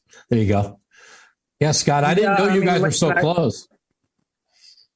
Yeah, I mean, we're neighbors. I mean, we spent a lot of time together over the last 6-7 years. So, I was sweating with him on Sunday just for I wasn't actually at his house, but I mean, I spent so many nights at his house. We'd just chill on the couch and be watching sports and watching like whatever movies were new or whatever, just hanging out, talking, chatting about life and everything else. But I still remember Sunday morning. I mean, it was just such a short time ago, British Open. I mean, we did some action together. So like we were anti-sweating Spieth and rooting for Morikawa. So like, and we did it for texting the whole time. And it's a bummer. He's like, I'm so tired, but I can't stop watching this golf. And we're just, every shot, we try to root for each other. Who's going to get to say that shot was so good first, or that shot was so bad first. Cause we know what's good and bad. So, I mean, it was tough. I mean, yeah. And then just, you guys stayed up all night watching the British Open, or you got up earlier, maybe, Scott? What's that? Say that again. You guys, I mean, I know the live coverage was really early in the morning, so you guys kind of stayed up all night watching it. For the final day, it wasn't super early. I mean, it's not but yeah, he was probably he obviously had tough time sleeping, so I didn't get up as early as he did to watch it. He sometimes was still up, so but for the final day, we were watching for the last 12, 13 holes for the final guys, because those are the guys that were most important. So, but I mean, he was right there. He was sweating it. He was doing good. And like Pat said earlier, he was doing really, really good. So he looked good, had been healthy, doing everything. And it's just, and I mean, definitely just a shock. Cause I'm right there with him most days. So but The timing, maybe if it had happened earlier, when he was doing a lot more stuff, but it seems like, he was in a much healthier spot. And I know he definitely was. And some people have touched on that, but it's definitely true. And like, he was, he was working really hard. The sleep part was the tough part. And I know this is a tight knit group, but like the sleep part was the hardest for him because he would try to sleep, and that was the hardest thing because he'd be up, and then so that's the hardest part. So, John, I'd really like to hear from you. I want to hear a story about your brother. Come on, you can do it. Hello. I don't. It's very difficult. Don't have a lot of stories pop into mind. I mean, there's millions of them, but I don't know which one to share. We miss him. You look so alike. It's crazy. I haven't seen you in years. I'm glad you're doing well. This kind of sucks, so we have to get together on this occasion. This is hard because I got to try to do this too.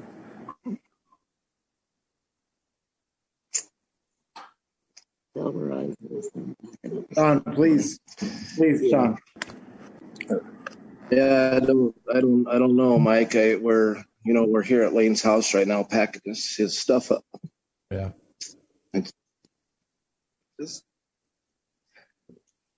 Just difficult. That's all I can say. Yeah. Really tough. Maybe at a later time we can try and I can come up with stories. I do remember the story Matt was talking about earlier, the quads over quads. And I was sitting there for that tournament, and I'll never forget the one guy had made 4 2s, and I think Layne made 4 10s. And the guy turns the 4 2s over, and Layne says, "Hey, you never put all your money in without the nuts." I remember that. Oh my God. Yeah, yep, that's true. Yeah. Well, lots of memories. I'm glad everybody's there. I'm glad Ted's there and everybody's there. Scott's there, and he would not want us to cry right now. He would want us to laugh. But somehow I'm trying my hardest to laugh and try and bring up great Layne stories. I disagree, Mike. I think he would be very happy to see you crying, and not in a negative way, but completely to know that he meant something to you. So you and I have opposite tacks. Layne always liked to party, but I think he would appreciate the fact that people are emotional. And I just can't tell you how many times, that when things were bad, you could always call, this guy or your mom or this guy, but when things got really bad, like Layne would call me so many times and cheer me up. You know what I'm saying? And so many people, we all have demons, you know what I'm saying? But I keep the thing that's really got to me the most is we had not had a long talk in 5 years. And on July 3rd, he came over and we talked for 2 hours, we talked about everything. And it was so good to hear how good he was doing and how and it just meant so much to me. And so, when you don't talk to somebody, I talked to him a lot in 5 years, but you don't have a real heart-to-heart talk with somebody in that long a time, and all of a sudden 2 weeks later he's gone. It's really hard on me, So, it's we used to be so close, and I just know that I know the thing that meant the most to him was his daughter. It's all he talked about, and it just sucks, man. It just sucks.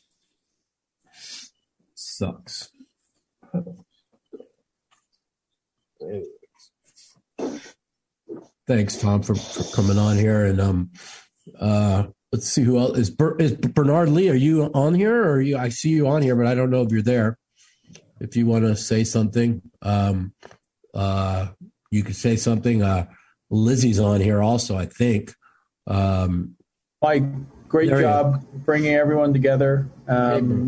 I didn't know Layne as well as you guys, but I will say that when I was starting out in the industry, I played a couple of World Series tables with him, and I didn't know if he knew who I was or not. And he was just, like everyone has said, he was just so nice to me.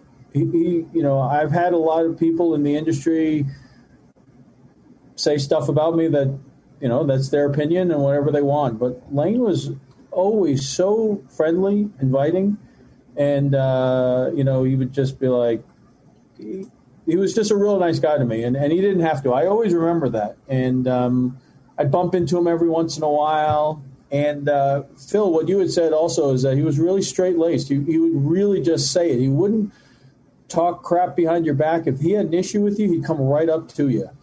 And I remember one time he did that during a tournament. He just came up to me and goes, "Why are you talking crap about me?"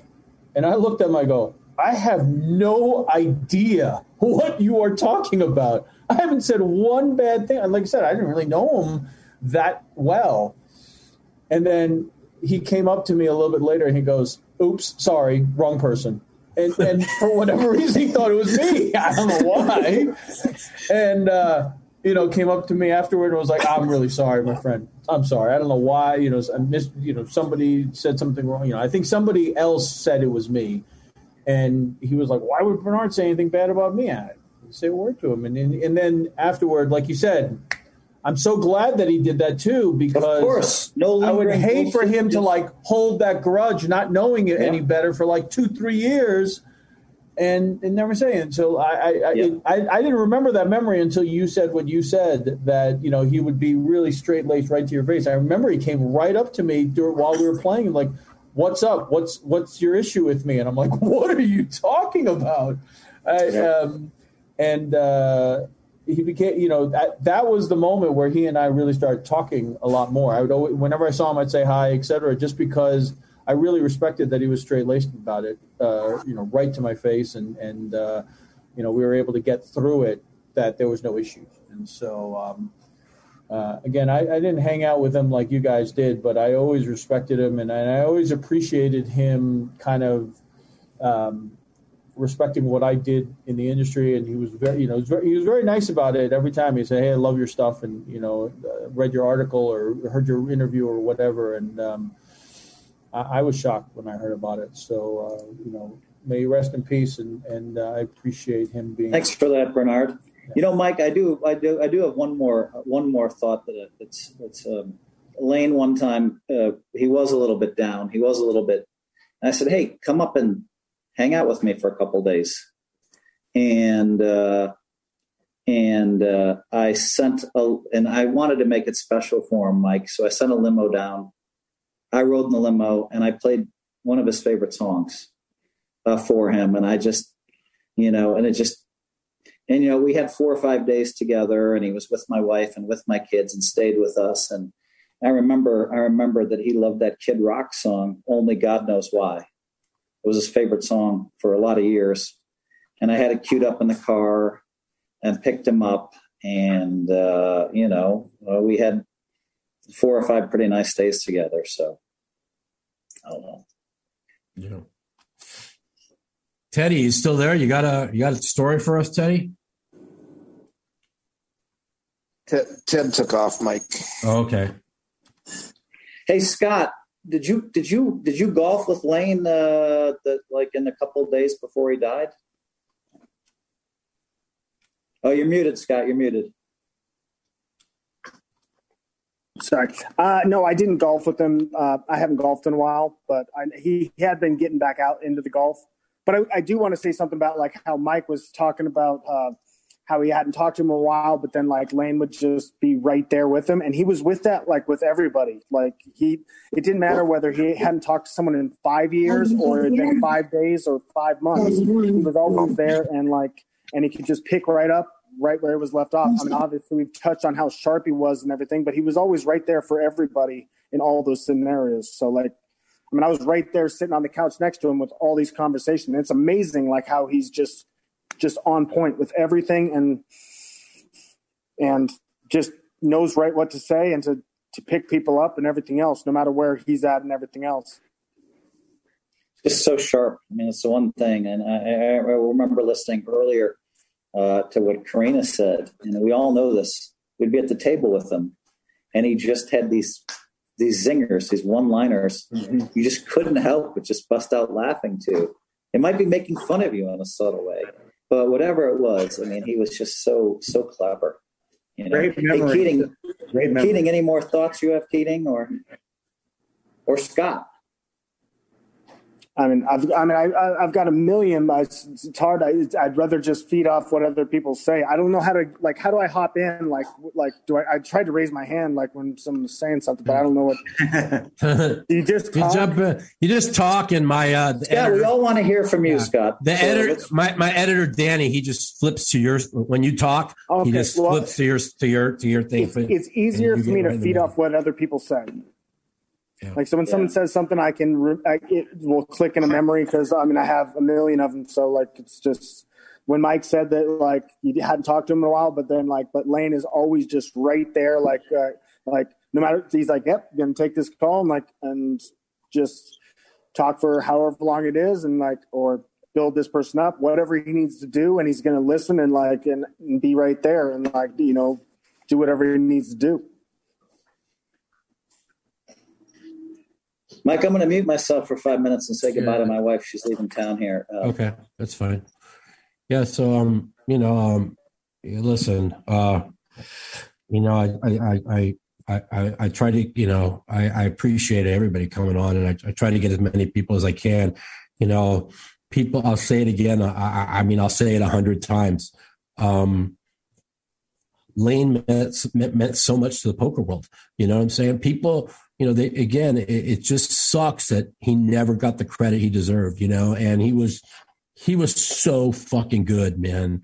He was so good. And he was so, he came a long ways, I remember when I first hung up with him, and then when he first started partying, and when he first, when he went through all the crap he went through, and how he would go, he'd get his life together, and things would turn around, and, and it was just always good to hear, because, you always wish the best for him, because like I said, we all had our demons, man. There's probably nobody on this, almost everybody except for maybe Helmuth that's been on this call that, or Matt or whatever, but that didn't, have their demons and have their, whatever. But Layne is, I'm telling you, man, I know this sounds crazy because we weren't that close the last 5 years, but we were real close before that. But I'm going to miss him more than anybody I could tell you about in the poker world, because, man, he just made me fucking happy when I was sad. And that's all I can tell you. He just found a way to do it. And I don't know how he did it, but I would be depressed, and he'd find a way to, at the end of our phone calls, not be depressed. I just don't. He's just a one of a kind person. One of a kind. There will never be another Layne Flack. Never in the history of the. So I don't care who comes up. There'll never be somebody like Layne Flack. Never. I agree. It's. I wish I was out there with all you guys, but send my regards to the family and to everybody, and just realize how much I mean, even through all the problems he had, he would always say, how much he just his family, man. He was like Haley said, he pushed buttons, but he was just he had a heart of gold, man. I never met somebody with a fucking heart of gold like that guy. There's just not many people in poker like that. There just isn't. Mikey, I give you his last dollar, that's for sure. Mikey, we got Eric Seidel, Mikey. Oh, really? Where's Eric at? Oh, well, Eric, were you there? Eric. Yeah. Can you hear me? Yeah, we can hear you. Go ahead and talk, and you can tell us some Layne Flack stories. Yeah, I mean, my funniest Layne story, I guess, was he was playing a Bellagio. I was backing him in a Bellagio tournament. Matt was probably there for this, and he decided that he was just going to play blind for the last half hour, and was just raising every hand blind, and he was crushing it. It was Omaha 8 or better. So he was just playing any two cards. That's a tough hand. That's a tough game to play blind. I'll tell you that much. It was amazing to watch.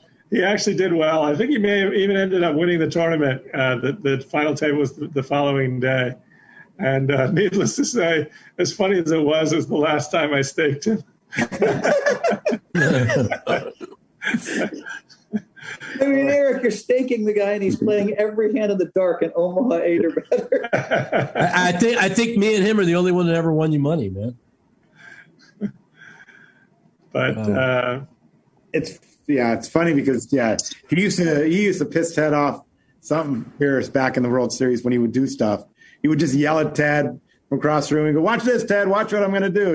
And he would do this just crazy stuff at the table when other people were backing him. But he didn't hide it from you. He wasn't doing anything you didn't know about. So no, he was absolutely doing it in the open, and everyone at the table knew he was playing blind.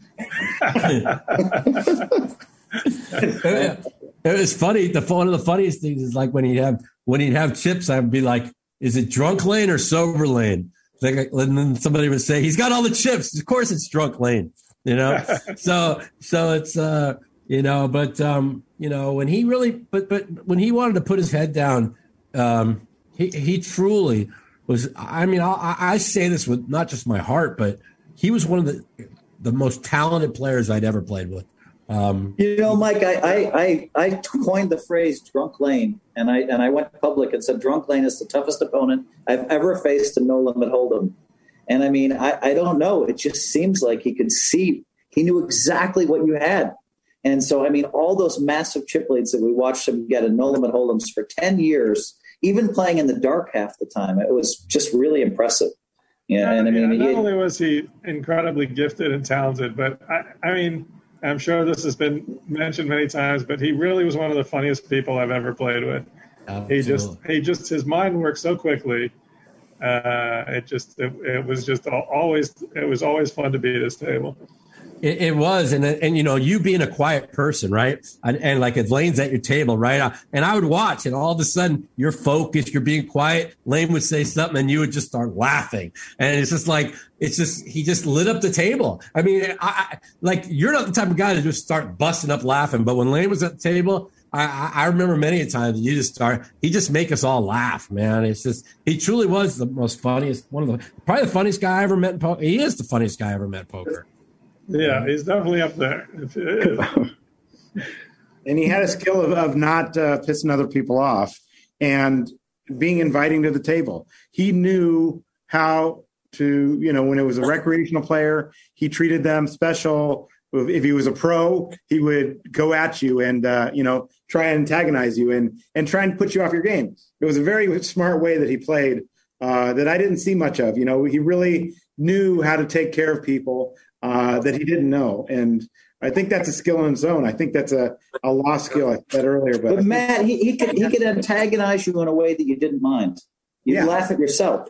That's true. But I think if he was up against you, he would say a lot more than he would say against somebody he didn't know, And like I said, he was always able to do that and read people. I mean, be able to read people is a skill that I probably learned a little bit from him, when you can jab somebody, when you can't. And to be honest, if he knew that he had you a little bit on tilt, he would push it even further against a pro, but he wouldn't do that against an amateur. He just wouldn't do it. He would just he would treat people great, and you wanted to play with them. And the thing that nobody's mentioned here today is how much he did for charity. When I would run charity events, he'd rebuy the max. Even if it was his last money, he would rebuy the max to try and help the charity. And he knew he wasn't going to win anything special there, but he really he was that kind of guy that if there was a charity event, he would support it. And you guys, I hosted a lot of charity events that he was at, and him and Gavin Smith both would it might be a cheaper buy-in, but they'd spend a lot of their money, a lot of their net worth rebuying and just having fun with the table. And, you know, it was pretty, you're right, Matt. The charity stuff is good to mention. Yeah, for sure. Anyway, I only had a couple of minutes, but I wanted to stop in and just say hi and see who was there. Thank you. Who was here. His family's here. His family's here, Eric. So, yeah, it's nice for them to know how much he meant to a legend like that. Yeah. Well, yeah, he was. My condolences to the family, and he was a very special guy. It's good to, Eric. It's good to have legends like you on the stream. You know, I know that you try to be humble, but it's nice to have the legends. You're one of them. Texas Dolly stopped by. You know, it's nice. Good to have. It's good to have Poker Hall of Famers here like Maury Escandani and people, you know, showing there. But, you know, above all, it's best to have his friends, his closest friends like Ted Forrest and his family. God, he was here too. For sure. All right. Thanks, guys. Right, thanks, Eric. Thanks for stopping in. I appreciate it. We appreciate you, Eric. I know Jennifer wanted to come in, but I don't know where she is. I texted her. You know, listen, we've been doing this for 2.5 hours. I appreciate everybody. I really do. I know that Layne's going to be missed so much in the poker world. And I really do hope that they put him and Ted in the Hall of Fame this year, because it would be perfect for both of them to get in at the same time. They were best friends, you know. They're best friends. They both deserve it, that's for sure. They both deserve to be put in the Poker Hall of Fame. There's no doubt about that. I don't mind. Me and Matt can wait another year. We're all right. Yeah, whatever. It's fine. Whatever, yeah. What'd you say, Matt? I didn't hear you. We have waited long enough. I can only get nominated so many times. You know, one of these days. It's all right. I've been nominated 8 years in a row. What are you, 7? Yeah, 6? Something like that. You know? guys are both going to the Hall of Fame. You both deserve to be there, Matt Savage and Mike Matusow. I just know that there's a long waiting list, but I just know that Layne never got the respect that he deserved. That's for sure. For sure. Like I said, he won. If I might be wrong here, but like you take Phil, Johnny Chan, and Doyle, and then it's Eric Seidel with 8. It's Billy Baxter with 7, and then Layne with 6. Am I wrong here? Daniel has 6 also, I think. Daniel has 6. Correct. Yeah. He has 2 more than me. That's correct. Yes. Well, if we're I've heard you guys say that he didn't get enough credit. I'd like to at least add that personally, when I played with him, I felt like I was almost like playing against myself, because I felt like he could do anything at any moment. And I was a lot more uncomfortable than I wanted to be. And I realized he was just like an incredible talent. Like, you're talking about doing these things blind and, you know, growing this big bankroll and you know, from less to more. That's an incredibly difficult thing to do. And the people listening that don't play poker professionally, that has like a big impact on your like emotions. You guys know his journey much better than I, but I just wanted to add that you got to respect someone that can do the things that he did. Yeah. Huge similarities between you two, Keating. Yeah. And I mean, I think it's very hard to play poker super fast and somehow end up winning. and Layne had that talent, and Stu Unger had that talent. And not many people had that talent. But yeah. He's a natural ability. And I think if he would have studied more, you know, and done some of the things he didn't want to do, a lot of the younger players don't want, or the older players don't want to do, he probably would have already had 10 bracelets. I think that's something that he could have done. Fuck studying, man. Just get in there and go with your read and go for it, man. Look at Phil. Phil's never done a sim in his fucking life, and all he does is win. You know what I'm saying? Talk about the WPT final table. He got heads up with Jerry Buss, but he really loved that. Talked about it often, and Well, what a great moment, Matt Savage, to bring up. Yeah, him versus Jerry Buss. Was that in the? Oh, that's right. That was in the Invitational, wasn't it? Yeah, the Celebrity Invitational. Okay, yeah, because I didn't think he had a WPT title, but Invitational, he won that, right? Correct. That's correct. Yeah, that's correct. Yeah, we talked about that, and we would talk about that and how much fun they had, and yeah, they were going back and forth, and two. Jerry Buss is sitting at that poker table on the other side. Oh, they were heads up. Yeah, they were heads up. On the other side, they're sitting. He's another one. That's a heck of a game they got going up there. You're right.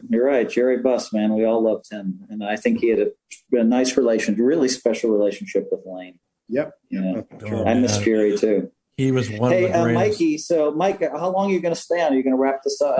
We're going to wrap it up because I know you want to play the WSOP. Don't wrap it up for me. I've been trying to log on, and it keeps telling me wrong password. So I think my keyboard is sticking. So I'm thinking. But I think it's been good, Mike. Why don't you ask Scott? I think we should ask Scott Clemens if he wants to say any parting words. I think Keating did a pretty good job there. Maybe go around and. Yeah, Scott, you want to say any parting words? And Todd Brunson just texted me because he has a little bit of laryngitis. He said that after Layne and Jerry Buss got heads up, he came downstairs and staked Layne for like $400,000 in a cash game after they played heads up. Who did, Jerry Buss? Yeah, of course. I remember Jerry would always say to me, like, one day I was stuck 30,000 and I'm like, fuck, man, I don't have much money here. He's like, what do you need? I'll give you whatever you want. I'm just like, I'm like, no, I don't want, because I'll never forget, I was always afraid, like, I loved Jerry as a friend. I didn't want him to be like, I didn't want somebody like would do something for me. Right. And he would always say to me, man, Jerry Buss was something, but he would always say, I'll never forget one of Jerry Buss's greatest lines was when we went to dinner, and I'm like, man, every time we go to dinner, you pay. I'm like, I'm paying. And his aunt, no, I'm paying. And then he said to me, he goes, Mike, when the Lakers go bankrupt, you can pay. Until then, I'm paying.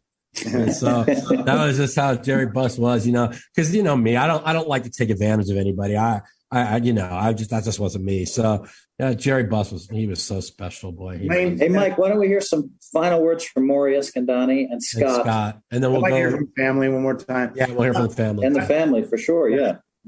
Yeah. Go ahead, Maury. Well, I mean, I just have to repeat the same thing as before. He'll be someone that we'll never forget, and can easily carry him with us for the rest of our life. I mean, there's going to be time that at the poker table we'll remember, and Mike, you will remember his words to you. I mean, if a depressing moment comes up, you'll remember him. This is how we'll take him with us. I know one thing: if I win a bracelet this year, I'm dedicating it to Layne, because I'm going to play so hard and try and win one for him, because he meant a lot to me, man, during the early years of my career. And when he came over 2 weeks ago, it's like it was almost like we hadn't talked since the day before, it was like the first conversation, like a really deep conversation we had in like 5 years. So it's like, I'll always remember that, I'll always. Mike, let's go to Scott Clemens. Go ahead. Scott, you're muted. You're muted, Scott. Kicking me off, and I have to do with keeps on kicking me off, and I have to I got my kids here and stuff, so okay. Been working through that. But first off, I'd just like to say how much I love Layne and everything else, and I just also like to let everyone know that we're going to work on something like in Vegas at his good friend Brooksy's place. Where yes, I heard about that. When's that going to be? I heard we were doing something at Brooksy's, some kind of celebration of life and get together. Let us all know when that's going to be. For sure, I'm going to be in contact with everybody that I can about that. So we're still working on that. So we're figuring out all the stuff. We're right today. We're like, it's good. We're kind of, this isn't going all night because we got to still finish the rest of the house and everything else. So we're going to go do that and then figure out what the dates are for everything there. And then, but I will be in contact with everyone when we get it all set up. So Scott, how's it like in the past? Sometimes when we've lost players, a lot of us have, a lot of the poker players have stood up and helped financially. Is everything? You'll let us know if we can help and who we should help with. Yeah, let us know about that. Yeah, we appreciate it. I believe Ellie is setting that up. So Ellie would be the one to talk to first. I mean, even if we have to do a GoFundMe or raise some money. Yeah, so I talked to Ellie last night, and like he stepped up first for that. I've never done something like that before. So, okay. I mean, you guys all have Ellie's number, so yeah. Ellie Elizabeth. Yeah. Okay. Yeah. Okay, I'll call him and we'll find out. And the poker world stepped up for a lot of charity, a lot of people that we've lost. And I'm proud of that, that people step up and that we help people financially. After they're gone, we help the families. I'm proud that our world does that. I'm proud of the poker world for that. Yeah. So thanks, Scott. Anything else you want to say? No, I mean, thank you for doing this. Welcome. And I'm just going to go. I'm going to head back over and my friend came over to watch the kids, Scott. So I'm just going to go help out with the rest. Thanks, Scott. We appreciate you. Matt, you have something else to say, and then we'll go to the family. I just want to say, Haley, be strong. Know that your dad's loved, and he loved you. That's the main thing. But if one thing comes out of this, you need to know that you got good genes in you. He had a great heart, and continue that for the rest of your life for sure. It's so true. It's like I know a lot of times they fought a lot and because like she said, like he pushed buttons. That's all family stuff. Hey, Keaton, you want to say anything? But he loved you so much, man. Keating, final thought? Just an immense amount of respect for the guy with right out the gate. Everyone had it. And he earned it, really special person. So, I wish I'd got to know him better. But it's great to see all you guys share your stories. I think,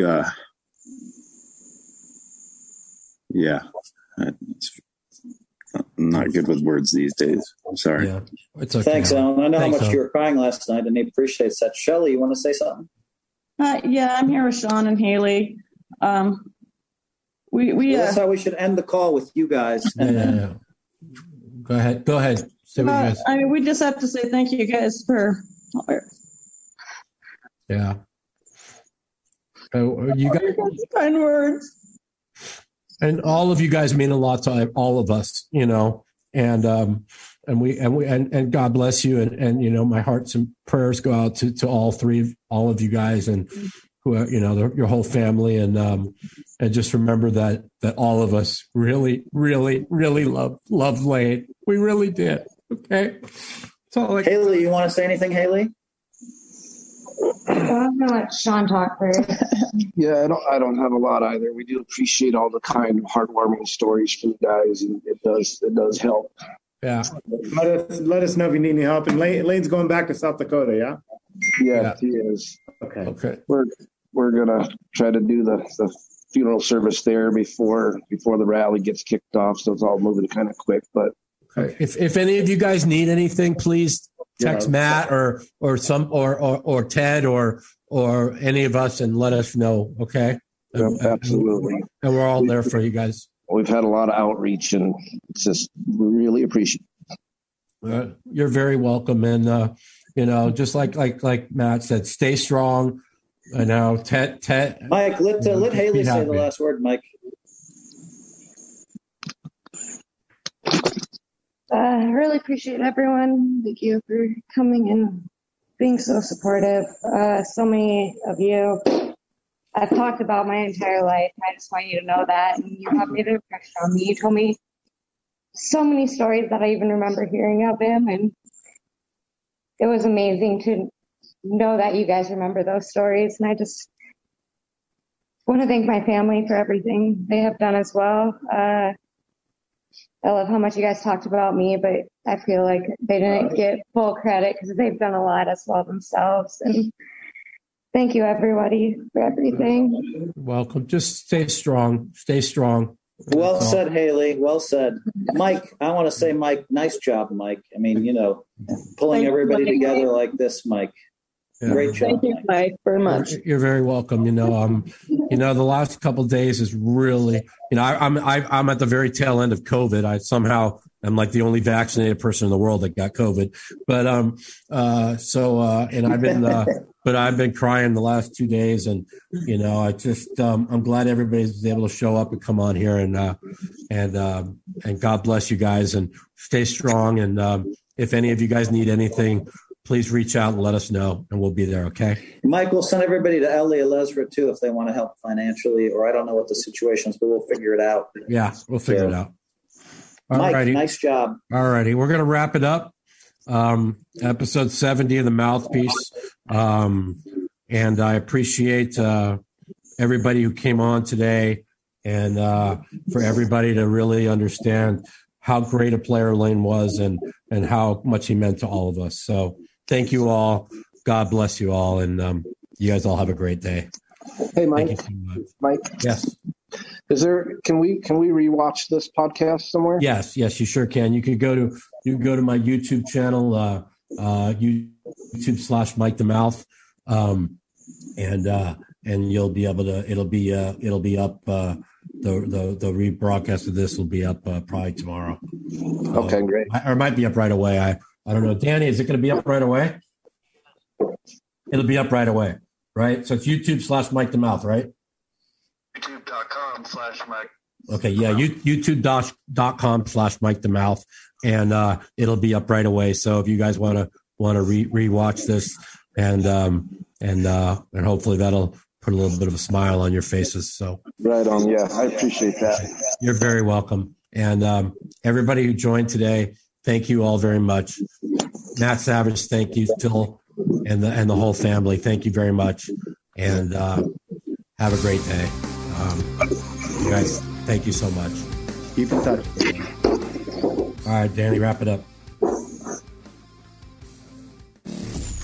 The Mouth.